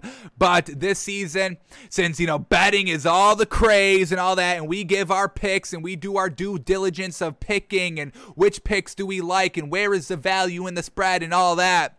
So we're going to be honoring, faming, and little shaming some players that help us hit our bets, hit our picks that we tell y'all, because we do our due diligence and we expect these players to do the same. If we're going to put in the work, breaking down, analyzing the value and what teams are good and what teams are not, you, the player, should be putting in your work of getting better and doing it in practice and then showing it on the field to win the game.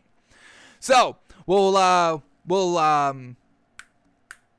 We'll talk up some players, celebrate some players that helped us hit our bets. They will go on the fame list for the entire year. Last season, when we were doing the cash and trash list, you only stayed on there 1 week, and then we reevaluated you every single week. But if you make it on the fame or shame list, you're on there for the entire year. So you definitely don't want to be on the shame list because you will be up there every single week, and you don't want your name on that. I'll tell you that right now.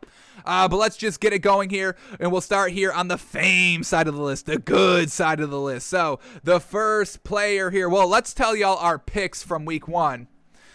First of all, let's recap those. So we did pretty good in week 1. Only missed 1 officially. We did 6 picks, missed 1, hit 4, pushed on another. So 4, 1-1 through week 1. I'll take that. That's a pretty good hit. So our 3 locks that we had this week were Dolphins plus 3.5, 49ers -8, and Vikings -3. And then our 99% guarantee section was Steelers plus 6.5, Panthers -4, and Raiders plus 3.5. So obviously we hit on the Dolphins plus 3.5, Steelers plus 6.5, Panthers -4, Raiders plus 3.5. We pushed on 49ers -8, gosh darn them. And then we obviously missed on Vikings -3. But here we go. Our first person that we are putting on the fame list for week 1 is... Hang on, I got 2 pages to turn here. Here we go. Okay, number 1 on the fame list, baby. Give it up for our man, Xavier Howard. Ooh, we had the Dolphins plus 3.5. Dolphins were down 2. Patriots were on the 11-yard line looking to score a touchdown to go from Dolphins winning by 1 point. Dolphins winning by 1 to Dolphins being down by 6. And then at that point, Dolphins plus 3.5 would not hit. But it's mother-loving Xavier Howard out here. Y'all want to know what this man did? Do y'all really want to know what this man did? Well, at the 11-yard line, this man forces a fumble on Damien Harris, folks. Forces the game-sealing fumble. Let me see if I can bring this up quickly. We had it up and then it all refreshed on us and it loses our spot. So let's see if we can quickly pull this play up. Want to celebrate this man. Oh, and the best thing, it happened. It happened in the 4th quarter. I was like, we didn't go into overtime. But here we go. Should be up right around here. Got to go back a little bit more. 246, I want to say. Here we go. Xavier Howard. Here we go. Xavier Howard punching the ball out.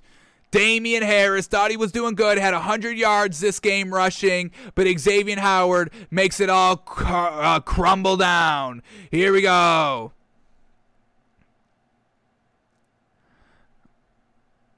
One second.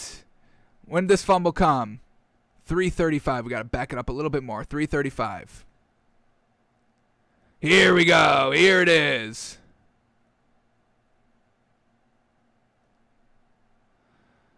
Here we go. Here we go. Coming up right here. All right, here it is. Let's watch this. Xavier Howard punches that ball out, gets the recovery. Bingo, bango, game time for the Dolphins. We could watch it from this angle. Here we go. I know, all the backup. Take it up with Game Pass, folks. Take it up with Game Pass. I'm taking it up with them. I'm calling them every single day, knowing that their new service is trash. But here we go from the 11-yard line. Mac Jones hands off the ball. Ball gets stripped out, and there's Xavier Howard at the bottom of the pile to recover the ball. A true ball hawk, led the league in interceptions last season and recovers the game-winning fumble here. He renegotiated his contract, held out, said, hey, y'all need to pay me more because I'm that gosh dang good. And then comes out here week 1 and proves it. Proves he's worth all this money. Very, very well done to Xavier Howard. So Xavier Howard for the performance on 9-12-21 game-winning fumble recovery on Dolphins plus 3.5. Very well done. Thank you, Xavier Howard, for living up to your expectations, because, you know, when we took the Dolphins plus 3.5, we were like, Xavier Howard is going to be a menace to Mac Jones in this Patriots offense. And it turned out that's true at the last play defensively. Well done. Alrighty, we got 2 more. The next one is going to be Derek Carr. Yes, sir. In overtime, he throws a pick. But, hey, he gets a second opportunity, and we had them plus 3.5 points. 3.5 or 4. What was it officially?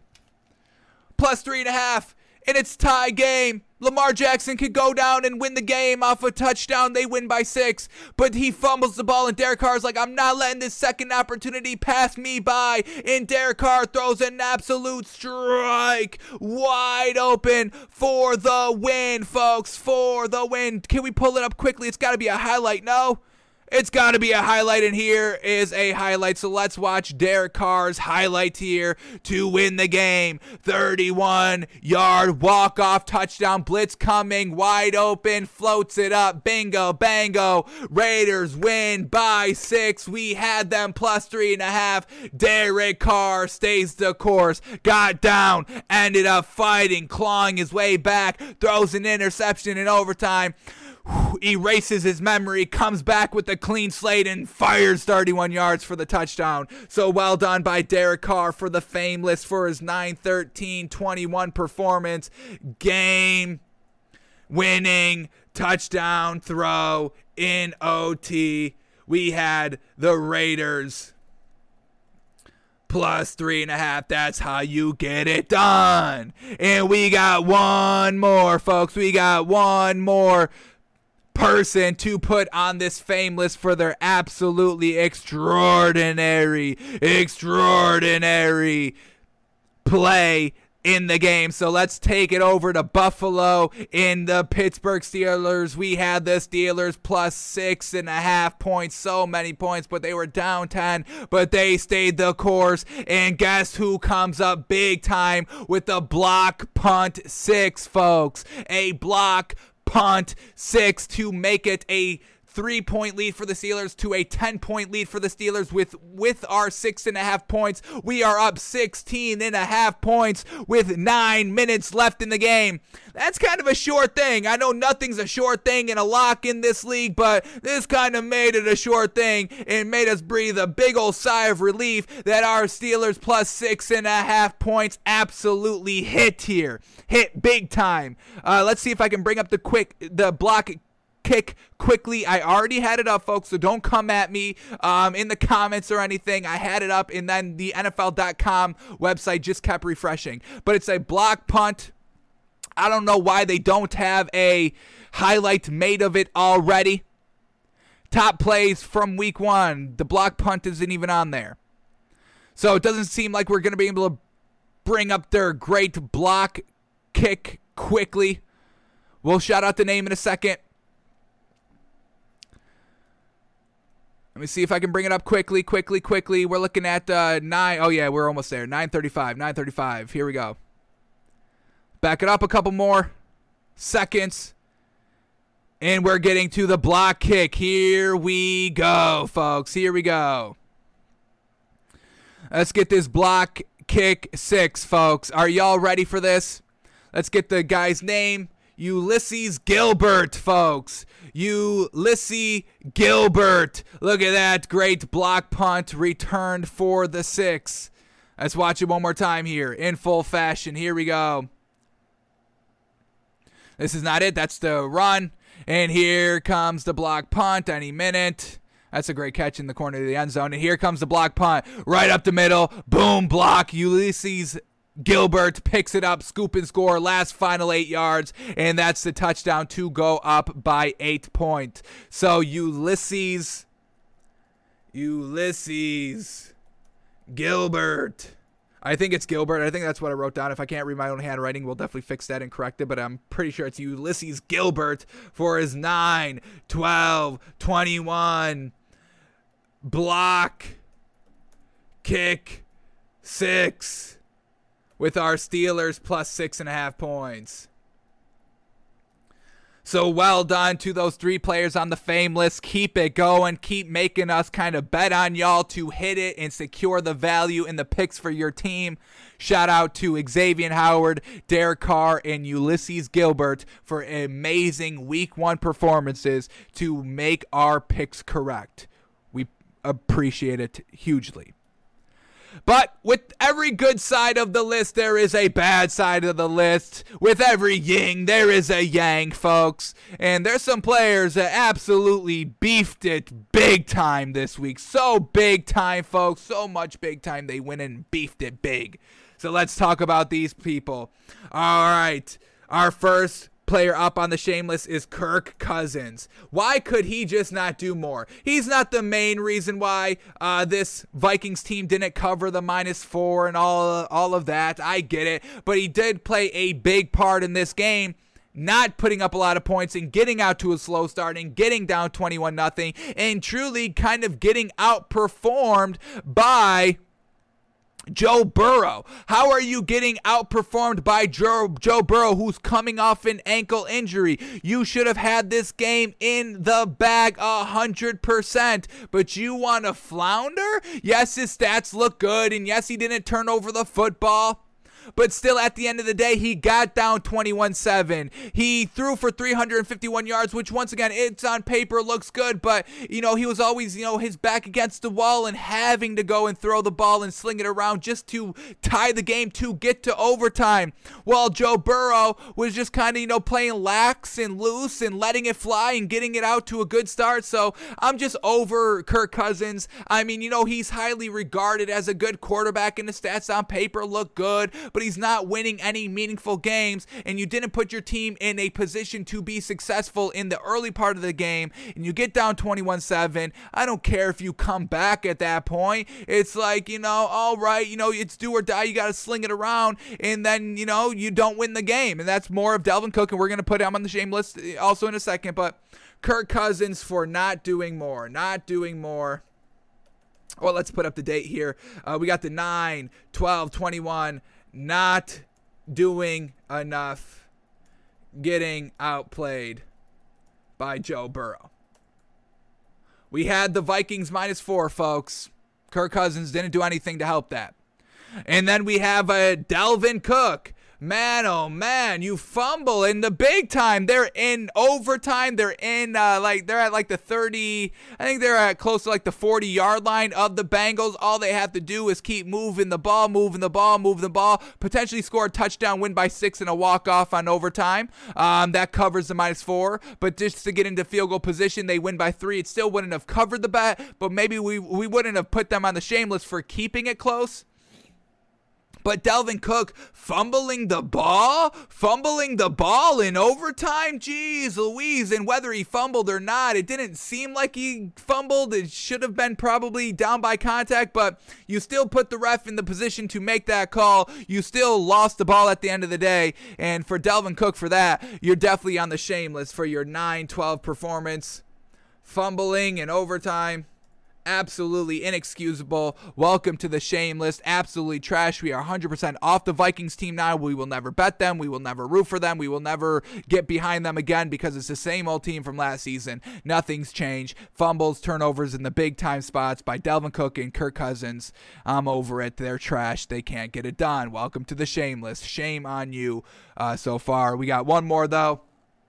And we're going to go the 49ers defense. Now, we pushed on this bet, but they were up big time. We know they were up big time, folks, like a 20-point lead at one point. But then they give up like 14 points in the fourth quarter when the game was already over with like 10 minutes left. You allow the Lions to go down and score twice and make our bet that would have been a surefire winner into a push. And nobody wants to push. You want to win. Obviously, you don't want to lose, so a push is better than nothing. But a push is still not a win at the end of the day. And the 49ers were winning that -8 bet.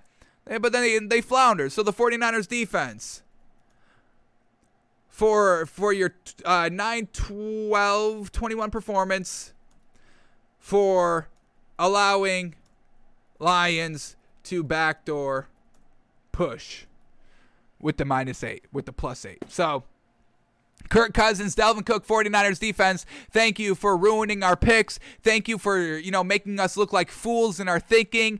Thank you for, shame on you for, making us give bad information and bad takes and bad picks and predictions to y'all, the fans. I do this for y'all. I don't want to, I don't want y'all to lose. I don't want what I say make y'all lose. And, this is why they lost right there. Shame these people. Don't come at me. We did our research. They didn't get it done on the field. Dalvin Cook, Kirk Cousins, 49ers defense, shame on thou. Shame on thou. Alrighty. Let's head over to our NFL let's do power rankings. All right, let's do our power rankings. Our first power rankings of the year, folks. How great.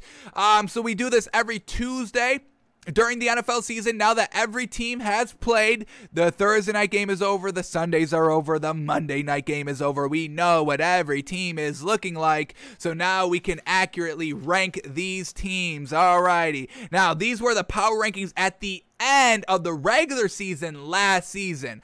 These are still up. We didn't take them down. So this is how our power rankings ended last season. Browns at 10, Steelers at 9, Titans at 8, Saints at 7, Seahawks at 6, Bucks at 5, Packers at 4, Ravens at 3, Chiefs at 2, Bills at 1. Now, is that going to play at all into our power rankings this year? No, I just left them up there. So we ranked these teams 1 through 10, 10 through 1. We're going to go from 10 all the way up to number 1. And first week, who showed out? Who showed us great things? Who did not? And who deserves to be on this list? So let's start the power rankings here at number 10. And the number 10 team in the league is the 49ers. Alrighty. Well, their offense was looking real gosh dang good. They put up 41 points on the road, which is absolutely great. Jimmy Garoppolo was looking good. 314 yards, 1 touchdown, real solid out there. Unfortunately, Raheem Mostert's going to be out for a couple of weeks out there, but Eli Mitchell, 19 carries for 104 yards, solidly getting it done as well. Deebo Samuel getting open whenever he wanted, 189 yards, a touchdown. George Kittle, obviously being good as well. And the 49ers defense, for the most part, good until the fourth quarter, and that's why we have the 49ers so low. I want to put them up on this list because of their offense, but their defense not playing a full 60 minutes of NFL football, a slight tad concerning. They had that big lead. What was it? 41 to, what was the biggest lead they had? 41 to 17, and then they end up only winning 41 to 33. But that defense giving up 2 touchdowns with only 10 minutes left in the game, left a little bit of a bad taste in my mouth. We're not going to punish them too bad for that by leaving them out of the top 10, but they will be number 10. Offense, I can believe into. Jimmy Garoppolo's looking real gosh dang good. And the defense, maybe just clean it up a tad out there, and we'll be moving you up come week 2. But 49ers at number 1, or at number 10, geez. All right, number 9, I'm going to give a big credit to this team. Big credit to this team. Very well done. I'm going the Philadelphia Eagles at number 9. Jalen Hurts is looking good. He is the quarterback that we thought he could be. Truly got it done. And what was more impressive is that he got it done week 1 on the road in Atlanta. That's a huge reason why we have them at number 9, is winning on the road and looking real gosh dang good. 32 points. Great completion percentage for Jalen Hurts. Let's get his all of his stats up here. 27 of 35 for 264 yards, 3 touchdowns, no picks, didn't fumble either, or he fumbled but didn't lose it, but not turning the ball over on the road for really his first full season out here since he started real late last year. So great there. In the whole kind of small controversy of Nick Sirianni not naming him the starter right off the rip and making him earn it, going out there and playing the way he did, truly got to give him credit. And the way that he worked with Devontae Smith right off the rip, 6 receptions for that man for 71 yards and a touchdown, giving him the ball and utilizing his weapons in the run game for the Eagles, truly getting it done. We can really rely on Miles Sanders and Jalen Hurts. The run and pass game is really complementing each other right here. Miles Sanders going for 74 yards, and then the Eagles defense. I mean, I don't know how good or not good this Falcons team is. We're saying not good because what the hell, you only put up 6 points at home. Jeez Louise. But this Eagles defense, not allowing any points given, and gave up 6 points on the first 2 drives and then shut it down for the rest of the day. And it wasn't because they were forcing turnovers. Nobody turned the ball over here for Atlanta. They were just making them punt after punt after punt after punt. So for that, the Eagles winning on the road, huge, great look. Jalen Hurts looking good. Eagles at 9. Well done. Well done. Alrighty, our number 8 team is going to be the Dallas Cowboys, and it's real close here. The 8 and 9 matchup here with the Cowboys being 8, Eagles being 9. I was very close to putting the Eagles at 8. Just unfortunate. The Cowboys ended up losing. I get it, and maybe that's why we should have put the Eagles at 8 instead of the Cowboys. But the Cowboys had a little bit of a higher caliber opponent, and they lost very close, only a 2-point loss, and Dak Prescott's offense was looking fantastic, and the Cowboys defense was looking pretty solid. Ball hawks, able to create those turnovers. Unfortunately, just had to play the first game of the year on the road against defending Super Bowl champions. I truly think the Cowboys held their own and really just showed out, and Dak Prescott looking absolutely amazing. I'm going to give the slight edge to Dallas over the Eagles, even though it is very close. The Cowboys performing as well as they did on the road. I think that's a little bit more impressive, but I give a lot of credit to the Eagles for blowing out the Falcons. It's just the Falcons are a little less of an opponent than the Bucks are, obviously. So no disrespect to the Eagles. I truly mean that. I just loved what I saw from Dak Prescott and that offense and that defense. A lot better than what I thought it was going to look like week 1. So well done to the Cowboys. Alrighty, our number 7 pick is going to be the Browns, folks. Yes, I said it. The Cleveland mother-loving Browns. How good is this team looking? Baker Mayfield doesn't need to be the best quarterback in the league or the top 10 quarterback in the league. He's not. Top 10?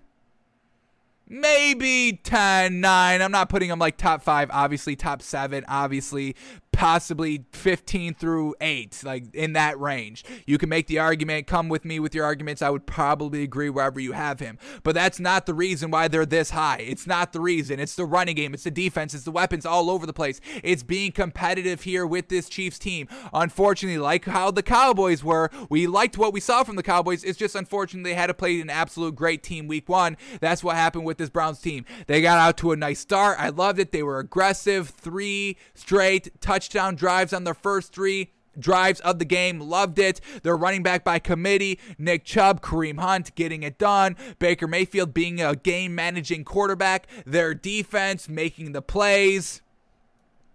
Did they get any turnovers here? They didn't get any turnovers, but still, allowing the Chiefs offense to get out to a slow start because of their defense helped the Browns, establish that lead early in the game. So I love their pieces everywhere. Kevin Stefanski is coaching this team absolutely perfectly, folks. We just need Baker Mayfield and Nick Chubb to clean up the turnovers a little bit. That's really the only reason why they lost. So love what we're seeing out of the Browns here week 1. It's picking up exactly where it left off last season, which was absolutely great. So the Browns at number 7, very well done. Baker Mayfield just cleaned it up a little bit more, and they can literally beat any team in this league. Big on this Browns team. Alrighty, number 6 is going to be the Saints, and woo, what a performance. Week 1, Jameis Winston on a neutral field, going against the former MVP and Aaron Rodgers, and he went and simply outplayed the MVP of last season in his first official real start as the main man here in New Orleans. Jameis Winston got it done, and the Saints defense picking off Aaron Rodgers twice and only holding them to 3 points. We know they've been kind of shuffling around their cornerbacks the last week heading into week 1, but they figured it all out and they put a workable team together, winning 38-3. So well done to the Saints defense. Jameis Winston's looking accurate, 5 touchdowns. We know he's got the big arm. We know his accuracy is there. They just signed Kenny Stills as a wide receiver today. So, adding a little bit more depth. Alvin Kamara still getting it done like he does. And once again, just everything that was going along with the Saints team and Hurricane Ida, with the stadium and the community and the city and all that. Losing Drew Brees and having to face Aaron Rodgers and the Packers and all that, and you're on a neutral field, and then you still show up and show out big time. Great leadership there by Jameis Winston.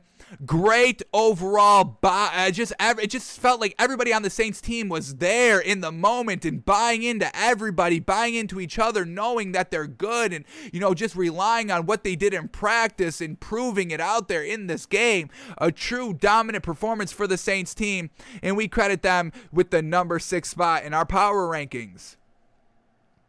Alrighty, number 5 is going to be the Seattle Seahawks. Woof, woof. Man, oh man, great look offensively out here by this Seahawks team. Russell Wilson looking absolutely extraordinary. How he looked kind of the first half of last season, exactly how he looked this this game 1. Great completion percentage, 18 of 23, 254 yards, 4 touchdowns, not turning over the ball. Chris Carson running the ball very well, 91 yards on that end. Tyler Lockett getting open, 100 yards receiving. DK Metcalf, 60-yard receiving. So tight end Will Disley, 37 yards receiving. I mean, all the pieces are working here. They're putting up 28 points on the road against its Colts team. That's defense is real solid. And Seattle coming in on the road and kind of winning in blowout fashion. 12 points against a real solid team right here. You got to give it up for them. And then the Seahawks defense never giving up anything really big to Carson Wentz. We talked about it when we broke down this game. Carson Wentz only throwing to really his running backs and having his running backs do the work. So the Seahawks are going to have to clean up the running defense a little bit, and how they play the running backs out of the backfield, because that was the only reason why the Colts really put up any meaningful yards in this game. So, the narrative that, Russell Wilson's upset is obviously out the window. We've known that. We've been known that. And they truly went out and performed and put that narrative to rest times 10 here in week 1. So Seattle coming out firing on the road. Great job by Seattle. Alrighty, our number 4 team in the league is going to be the Bucs, folks. And man, oh man, just looking great offensively, defensively. Lost a couple of pieces defensively. Sean Murphy-Bunting, unfortunately, going to be out for a little bit. So we'll see how they come out week 2 with that kind of knock against them. Tom Brady looking great. The receiving core looking great. Gronkowski looking great. Just how they handle the Cowboys offense, going toe-to-toe with them. And, we've been hearing Tom Brady, say, hey, I'm even better than before in the overall offense and defense collectively, saying, hey, we're returning all 11 starters offensively, defensively, and, we're at the kind of prime right now. We were just hitting our stride at the Super Bowl. Now we had this entire, offseason to get prepared. And, we're here and, putting a lot of pressure on themselves to perform week 1. And they did it at home. And, game-winning drive and Gronkowski and everything going right for this Bucs team. They're looking absolutely almost unstoppable. Cowboys tried their damnedest, came up just short. We'll see who else is going to be able to challenge them this year. But this Bucs team returning everybody, looking real great right off the rip, and Bucs at number 4. All right, number 3 team is going to be the Chiefs. Whew. Patrick Mahomes, Tyreek Hill, Travis Kelce, y'all know the deal. Down 10 points, it doesn't matter. They come back and win. Slow start, doesn't matter. They come back to win. Forcing the turnovers there in crucial times. Chiefs defense truly stepping up. And then it's Patrick Mahomes. Doing what he does. Getting them in prime field position to score some points, touchdowns, field goals, but doing it at the most opportune time when they were down and struggling in the first quarter to move the ball and put up any points. Just staying the course, down. Browns, putting up 22 points in the first half, scoring on every single one of their drives in the first half. That doesn't faze the Chiefs. Let's go into halftime. Let's reorganize. Let's rework this. And then they come out firing and they win the game. No problem. And go toe-to-toe with the Browns, another great team here. So the Chiefs are doing what the Chiefs do. Patrick Mahomes is doing what Patrick Mahomes does. Tyreek Hill is doing what Tyreek Hill does. Travis Kelce is doing what Travis Kelce does. And the head coach, Andy Reid, is doing what Andy Reid does, which is win games, strategically win games, putting Patrick Mahomes and the team in the right play-calling scenarios to win the game. And they always take advantage. So the Chiefs, folks, they are the real deal. We know this.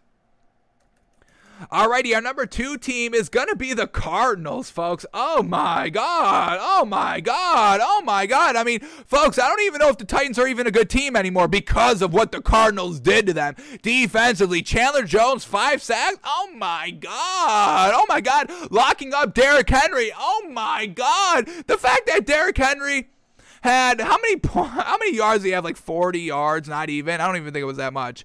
Where is this game? I gotta bring it up. I must know how many yards Derrick Henry had because it's so disrespectfully low. I'm upset even thinking about it. Where are they at? Cardinals. Here we go. Okay. Derrick Henry. What is his stats looking like? Jeez. It was like 30 yards. It was like less than 30 yards. Let me look up this. Come on. Here we go. Holding Derrick. Oh, Derrick Henry had 58 rushing yards? I thought it was a little low. But either way, that's still a good performance there. Locking up Derrick Henry for only 58 yards, where usually Derrick Henry is the game wrecker. 100 yards, multiple touchdowns. Cardinals didn't fall for that. And Derrick Henry just never really got to do anything. And Tannehill really couldn't utilize his weapons because this Cardinals defense was locking it up. And then, have you all noticed that we went the entire time talking about this Cardinals team without talking about the offense? Geez Louise. That's just their defense, folks. And then we've got Kyler Murray taking this amazing step that we knew would happen, but here it is. We're seeing it. 21 of 32 for 289 yards, 4 passing touchdowns, 1 interception. He ran for another 20 yards and a touchdown. Just going to his weapons. DeAndre Hopkins, 83 yards, 2 touchdowns. Christian Kirk, 70 yards, 2 touchdowns. Rondale Moore, 68 yards. Chase Edmonds, 43 yards. And A.J. Green, 25 yards. It's just like, sheesh. This offense is truly getting it done. And you got to watch out for this Cardinals team offensively, defensively, getting it done, going into Tennessee and making it seem like the Titans haven't been playoff teams for the last 2 seasons. Like they haven't just gotten to the AFC Championship game 2 seasons ago. Folks, the Cardinals came out, exploded onto the scene, and we're going to, give them all the credit that they deserve by placing them at number 2. And then our number 1 team, we got to give it up for them, is the Rams, folks. The offense, the defense, sheesh. Matthew Stafford absolutely flinging that thing around. 3 touchdown passes, no interceptions for the man. How many yards? 321. And the Rams defense locking up Andy Dalton, not letting him do anything and making him throw an interception on the first drive. Classic. So the defense just being good like we knew it would be. Matthew Stafford and Sean McVay, just launching it deep. There was like 2 big passes here. Yeah, here we go. Matthew Stafford, 67 yards for the touchdown. What else do we get here? Oh, can we talk about the kicker? 53-yard field goal. Talk about good special teams. What else do we get here? Matthew Stafford, deep touchdown pass to Cooper Kupp, 56 yards. So we know the great offensive mind of Sean McVay now with the quarterback that can do all the things that Sean McVay wants to do, that Jared Goff couldn't do. They finally got it. And Darrell Henderson, their running back. Cam Akers being out for the season. Darrell Henderson having to take over and be the number one running back. 70 yards game one. We'll take that. Just great weapons here. I mean, Cooper Kupp 108 yards. Von Jefferson 80 yards. Tyler Higbee 68 yards. I mean, this is what this team is. Offense, explosion, defense, lockdown. Great team overall. Smart head coach. Oh, and yeah, the Super Bowl is in LA as well. They want that same Bucks treatment, and they may almost freaking get it, folks. Rams at number one. All right, so to recap these teams, we get 49ers at 10, Eagles at 9, Cowboys at 8, Browns at 7, Saints at 6, Seahawks at 5, Bucks at 4, Chiefs at 3, Cardinals at 2. Rams are the number one team in the league after week 1. We will update this list come next Tuesday once we see what every team does for week 2. Alrighty, we are going super long today, but we've got to fit things in today, folks. And we are going to end the show with our new list of this season. We are focusing big on the tight ends this season. We saw Tight End University this offseason. We love the idea of it. Tight ends wanting to kind of show what they can do, want more respect in the media, national media, by fans talking about them, all that. They just want more respect. They want a little bit more money too, which they have been getting. Mark Andrews just signed that contract extension. Kyle Pitts being taken 4th overall, got that big rookie money as well. Two of the biggest deals that the tight ends have ever had have just come from this season alone, folks, because of Tight End University, them having the Tight End Summit, learning from each other, getting better so they can all be good and all put the league on notice so their value collectively increases. So we are going to be looking at the top tight ends in this league. We will have a weekly rating on what the tight ends are doing. So they want to classify this and call it Tight End University. Well, let's go back to school, baby, because we are officially calling this list the 2021 Summa Cum Laude tight end, folks. Summa Cum Laude, the highest honor that you can get in college. I can give up what it means. It is French. It is France. I thought I had it up. It's like the highest honor, something. Y'all know they wear it at graduation, you know, the colors in that. And I believe it's pronounced summa cum laude. I think you pronounce it laude, not loud. So that's how we're going to be pronouncing it, so don't come at us. The 2021 summa cum laude tight end. Every tight end will get judged, or the elite ones, the ones that are impressing us the most. And these are the ones that really put us on notice this week, and we're going to take a look and give them a letter grade and rank them every week. And then at the end of week 8, well, at the end of the season, we will see who the best tight end is and crown the one tight end the summa cum laude honor of the best season at the tight end position, folks. So our nominees for this week, we've got a couple of names that we want to look at, their highlights, their stats, what they did, their contribution to the wins, to the games overall, and then we will rank them. We're only going to do a top 5 list. I was thinking about top 7, top 10 is too many, top 7, yeah, but we're going to narrow it and refine it down to a top 5, and we'll re-rank these orders every single week, and whoever's at number 1 at the end of the year takes home the summa cum laude honors. So, who we're going to be looking at today, our nominees today are Gronk, Darren Waller, TJ Hawkinson, Dallas Goedert, Travis Kelce, Tyler Higbee, Logan Thomas, and George Kittle. Now, there are only 5 spots available, so if you want to be in the top 5, you better impress us. And our first candidate today is going to be Rob Gronkowski. So let's get his overall production up from Thursday Night Football, first game of the season. Now the Bucks won the game. That's fantastic. How much did Rob Gronkowski do to put forward a winning effort? Well, let's check his overall stat line, if it will load. If it will load.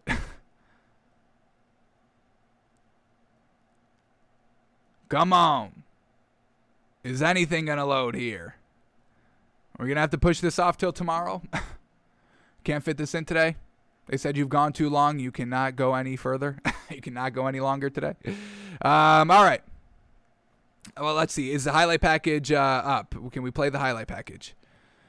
All right, we can. So here we go. All right, stats for Rob Gronkowski. Week 1, the man truly got it done. Third leading wide receiver for this team. Third leading receiver, I should just say, since he's a tight end, but 8 catches for 90 yards and 2 touchdowns. Let's see what this man brought week 1 over the middle of the field, and a great catch right here that had to be put right on the money between 2 defenders, and he goes and extends to catch the ball. Absolutely great credit there by Gronk. And then over the middle of the field, another catch, and now here we go in the end zone, a block and release, and there he is catching it for the touchdown. Fantastic. Woof. What else do we get? A nice Gronk spike as well. Here we go. Another defender draped all over him. 15 yards down the field on the sideline, bringing in the ball, no problem. And then here we go. Another block and release from the 10-yard line, and then he takes it in for another touchdown. That's his second touchdown of the day. Another check down route, and he flashes the one-handed catch there, no problem. And another catch right here. Let's see this one. 1st and 15, just boop, 7 yards, bingo. You can't bring this man down easily. And another catch in the middle of the field to pick up the first down, and then he trucks 2 defenders to stay on his feet for another 2-yard gain. So overall, Rob Gronkowski just truly dominating this league, and really that warrants an A+ performance by Gronk. Two touchdowns, winning the game, a huge reason why he won the game. Man, oh man, we got to put Gronk at this number 1 spot for now, and we'll see if any other one of our candidates can knock him off that spot. But Gronk's definitely got to go into that number 1 spot with an A+ ranking from week 1. Alrighty, who is our next candidate up?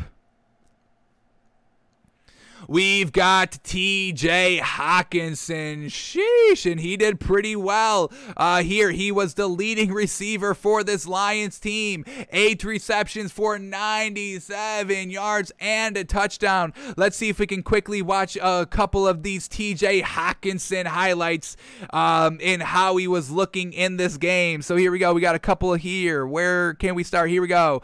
2-point conversion. Here we go. Getting the 2-point conversion here now. This came when they were already down, but just wide open right there, taking it in for the 2-point conversion and trying to make it a little bit more competitive than it truly seemed, but just getting that great separation on the goal line and a surefire catch. We'll take it. All right, where is this other TJ Hockenson? Where else do we get TJ Hockenson highlights at? Here we go. 3rd and goal. TJ Hockenson, I believe, for the score here. Now, this is a great time to score the ball. They're down 7-0 in the second quarter. TJ Hockenson on the left side, and then he beats the defender and takes it in, and they get out to a decently fine start here, tying up the game 7-7. Great job by TJ Hockenson right there. And then we're going to have another highlight here, a big play. Like a 22-yard catch. Let's see what this man can do down the field. So here we go. It's a play-action pass by Jared Goff rolling out, wide open about 3 yards down the field. But then his run-after-catch ability, his ability to kind of, take 2 defenders and drag them another 5 yards. Yeah, that's exactly what tight ends are made out of. The block and release, the, wide open right there. I mean, nobody even playing them. And then just the big size of these tight ends, 2 defenders trying to bring them down to the ground, and they just cannot. So an overall, a real solid performance here by TJ Hockenson. Unfortunately, the Lions overall weren't the best team, so I'm going to give this TJ Hockenson an A- for his overall performance. It was great. Individual, team, they lose the game. Unfortunate. So we go down a little bit, but we'll put TJ Hockenson at number 2 so far, and we'll see if he goes down by everybody else that every other candidate that we have up. So that's TJ Hockenson. Now let's go to Dallas Goedert. Very well done. The Eagles win the game. Fantastic. All right, here we go. Dallas Goedert, 4 catches for 42 yards and a touchdown. Let's watch this touchdown pass to Dallas Goedert, folks, and let's see if he truly got it done. So let's see where this touchdown came. Here we go, to go up 15-6. We are going to have to bring this play up. I don't know why they don't have it on a highlight clip. What is that? You better respect these tight ends out here. All right, so let's go to these highlights. Here we go. Let's see if we can quickly spot Dallas Goedert's touchdown.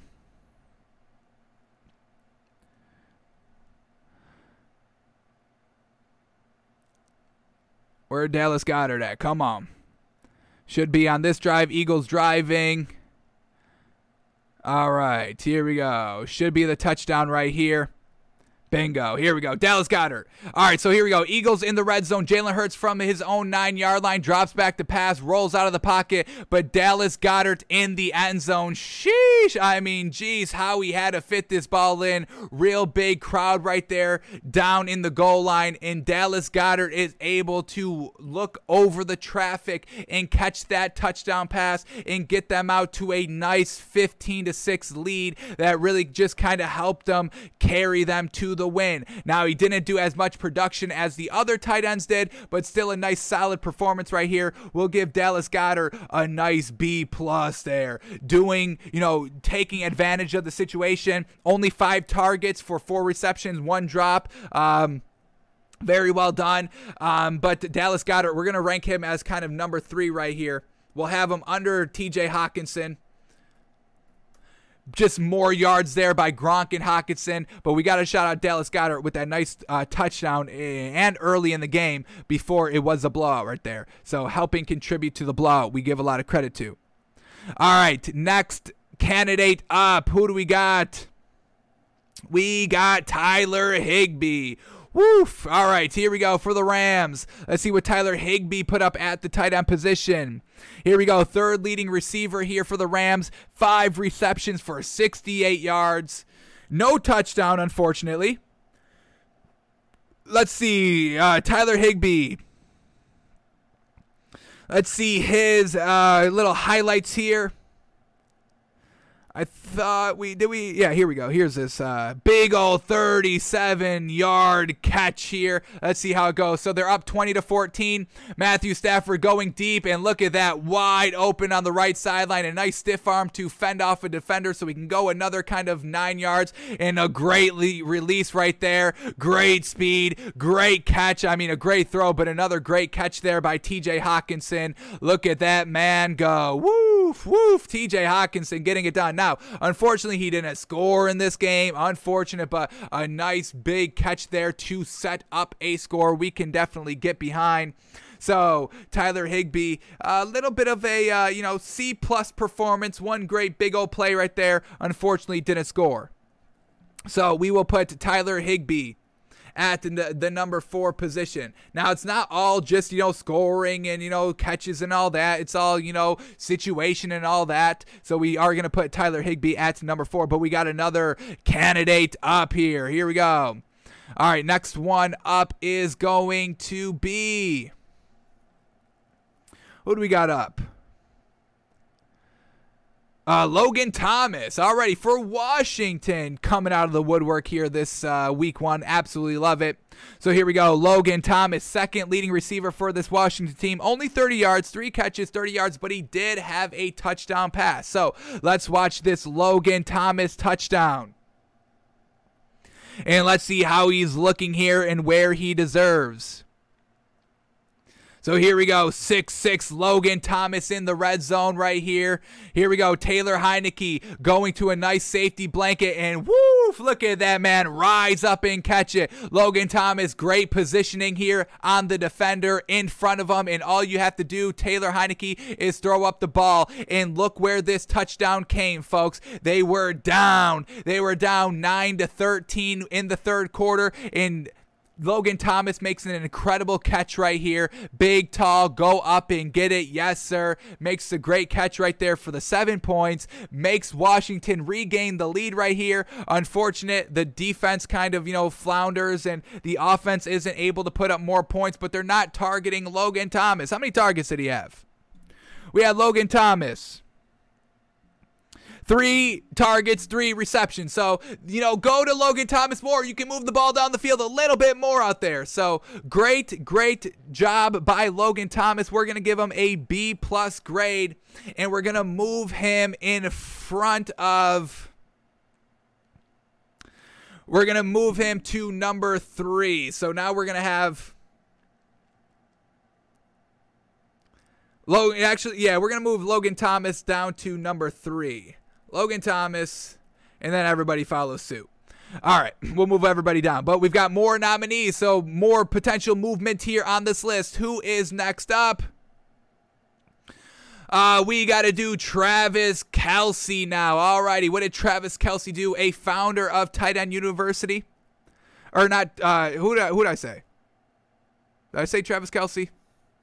I meant George Kittle. Let's do George Kittle is up next. Here we go. George Kittle. Didn't really get it too much done here. Well, he kind of did. I lied. But here we go. 4 receptions for 78 yards. Absolutely fantastic. No touchdown, unfortunately. Let's see if we get any nice highlights here by our man, George Kittle. Believe he's got a highlight package up here somewhere. Here we go. This is the one that made the big old news. Here we go. 35-yard stiff arm helping with the run after the catch. So here we go. I mean, just great separation. A stiff arm that sends that man into kind of oblivion. Then he's able to get another kind of 10, 15 yards right there. And that's what George Kittle's been teaching in Tight End University. The bless of the stiff arm. I mean, look at it. This man, he's got him falling all over himself, stumbling and bumbling over here. But great job by George Kittle to get wide open, the great stiff arm, and then he's able to take it for another 14 yards after the stiff arm. So that's just what George Kittle brings to the table. Let's see where this one came. Now, this catch came when they were already blowing them out 31-10, but still great job. He wasn't truly needed in this game, but, you know, when his number's called, he'll go up and get it. 5 targets for 4 catches, and he was a second leading receiver here for this 49ers team. So, unfortunately, did not score the ball, unfortunately, so we're just going to give him a B grade. Just great stiff arm right there. And we're going to put George Kittle at number 5 here. Actually, we're going to put him above Tyler Higbee. So we will put him at number 5. Or we'll put him at number 4. Tyler Higbee goes down. And we'll clean all this up at the end. But who else we got? We got 2 more, folks. 2 more candidates to go over. Next one up is Darren Waller. And how can we not talk about this man? Jeez Louise. Can we talk about this man? Y'all want to talk about this man? Led his team in receiving yards. 10 catches, targeted 19 times, 105 yards, 1 touchdown. Got it done. Let's watch his touchdown here, folks. Or actually, we get the best plays out of here by Darren Waller. So, minute 31, highlight of this man. Let's see what this man can do. Here we go. Derek Carr dropping back to pass. And I mean, folks, can we talk about this pass right here? Not the best pass, you know, high and away where it needs to be because it's tight coverage. But Darren Waller, all 6 of them, you see him make that great extension. Fantastic. I mean, that's what we're talking about. A setup tight end screen, and Darren Waller takes it for 8 yards. Initiating the contact because he's 6'6". Why would he not? Here we go. Next play, Derek Carr finding him wide open 30 yards down the field. Fantastic. Makes the open catch, able to get that separation, find the space. Here we go in the red zone now. 2nd and 10, picks up 8 yards. Great job right there. Got to see his touchdown, too. Can't wait for it. Here we go. Derek Carr dropping back the pass. Fires to Darren Waller open in the middle of the field. Had about 2 yards of separation right there. Here we go. Another tight end screen. Makes the most of it. Not the best blocking right there, but got about 4 yards. A nice pop right there, and he pops right back up because he's 6'6", beefy as heck, folks. Give the man his respect. Here we go. Then Darren Waller on 1st and 10, 7 yards, 8 yards, 9 yards, however you want to mark it. It looks like 8 yards officially. Fantastic. You cannot cover this man. He's lining up all over the field. So versatile. And there he is, 1st and goal, getting them down at the 10-yard line now. Here we go. This is the touchdown pass. Darren Waller over the middle of the field. 2 defenders trying to bring him down at the 3-yard line, and he just stays on his feet, extends for the touchdown. Last play right here. Darren Waller Waller to set up the game-tying field goal, folks. To set up the game-tying field goal. This is an A-plus performance by Darren Waller right here. And I'm going to give Darren Waller the number 1 spot here. It's very, very close. Gronk and Darren Waller both scoring A-pluses out here for great scoreability. But Darren Waller to set up, that game-tying field goal, that was absolutely fantastic. And I think that's really going to be the thing that, that extra oomph to give Darren Waller that edge over Gronk. But it's going to be 1 and 2. And then our final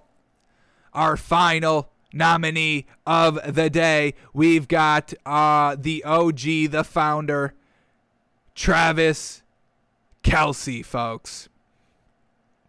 All right, where is this game at? Why don't I have this game up? Where are we at? Browns and Chiefs right here. Okay, now let's talk about Travis Kelce, folks. Jeez, Travis Kelce, second leading receiver here for the Chiefs, which is no surprise to us. 6 catches on 7 targets for 76 yards, and he had 2 touchdowns. Fantastic. Let's see where these touchdowns came. The first one came right here when they were down 22-10, coming out of halftime. Travis Kelce, a nice 11-yard touchdown. And then his second touchdown comes when they were down 27-29, the go-ahead score for Travis Kelce to make it 33-29 and to win the game. And let's see what Travis Kelce was doing here. Best plays from his 2-touchdown game. Let's see what he does here. A minute and 20-second highlight clip here for their final nominee. So here we go. Over the middle of the field. Easy peasy. The great separation. That's what Travis Kelce was teaching all class session long there at Tight End University, and hopefully everybody listened. We had some great performances, so it did seem like everybody listened. Travis Kelce again over the middle of the field, wide open for the first down, no problem.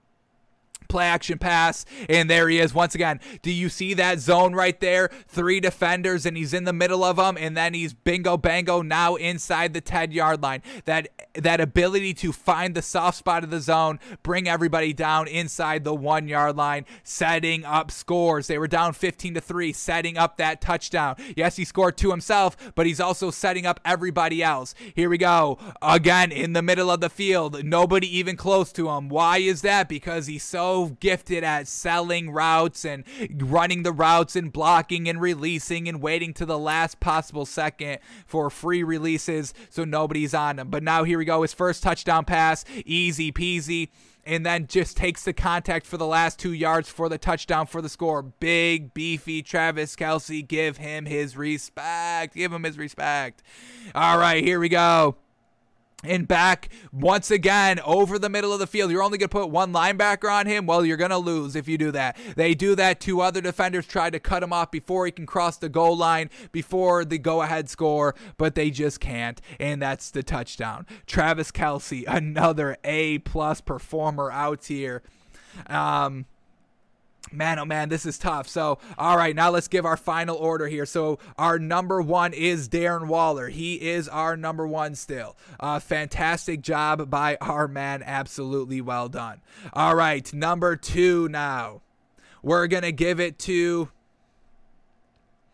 Oh, man. Who do we give it to? Travis Kelce or Rob Gronkowski? I think we have to give it to Travis Kelce for the go-ahead score. Travis Kelce, very, very well. I'm going with Gronk, actually. I got to go with Gronk. The reason why I'm going to give it to Gronk and give Travis Kelce this number 3 spot is because, the Browns had a couple of more opportunities to put points up on the board, a couple of more possessions after that for both teams. Where Rob Gronkowski, I mean, he was I know it was kind of the same thing there with the Bucks, but just that great ability of the block and release for those touchdowns with Gronk, and maybe a little bit better. But I mean, folks, between 1, 2, and 3 here, all scoring A+s, it's hard to really differentiate and just kind of nitpick. But I'm gonna go Travis Kelce, number 3. Oh man, that's still tough, man. Go ahead touchdown though. Oof, it's tough. All right, but those 3 up there, and then we've got 2 more spots left. So our number 4 spot, we're gonna go with Oh man, Logan Thomas. You should have been utilized more, wasn't. They used him down the stretch when it truly mattered in the third quarter, but then never utilized him anymore after that. But great job by him to take the lead. Given that, Ryan Fitzpatrick went down and switching and all that, but a great performance there by Logan Thomas. And then our number 5, we're going to give the credit to TJ Hawkinson. I mean, sheesh. I mean, making the best out of the worst situation that is the Lions team, unfortunately. Doing everything he can do. But we'll give TJ Hawkinson some credit for being the leading receiver at the tight end position. But that's our top 5 here of our tight end power rankings. Darren Waller 1, Gronk 2, Travis Kelce 3, Logan Thomas 4, and TJ Hawkinson 5. We'll see what these tight ends do on their next test, and we'll grade them, and we'll come back to see who is in the number 1 position of the summa cum laude of the 2021 Tight End University. Alrighty, that is going to do it for us today, folks. I know we went super late. Our camera has been dead for the last half hour, but we're going to get out of here, folks. We'll see you tomorrow for our Wednesday film study. Sheesh, our longest show on record, but we had a lot to go over, and we had to fit it in all today. So, all right, folks, we'll see you tomorrow. Sheesh.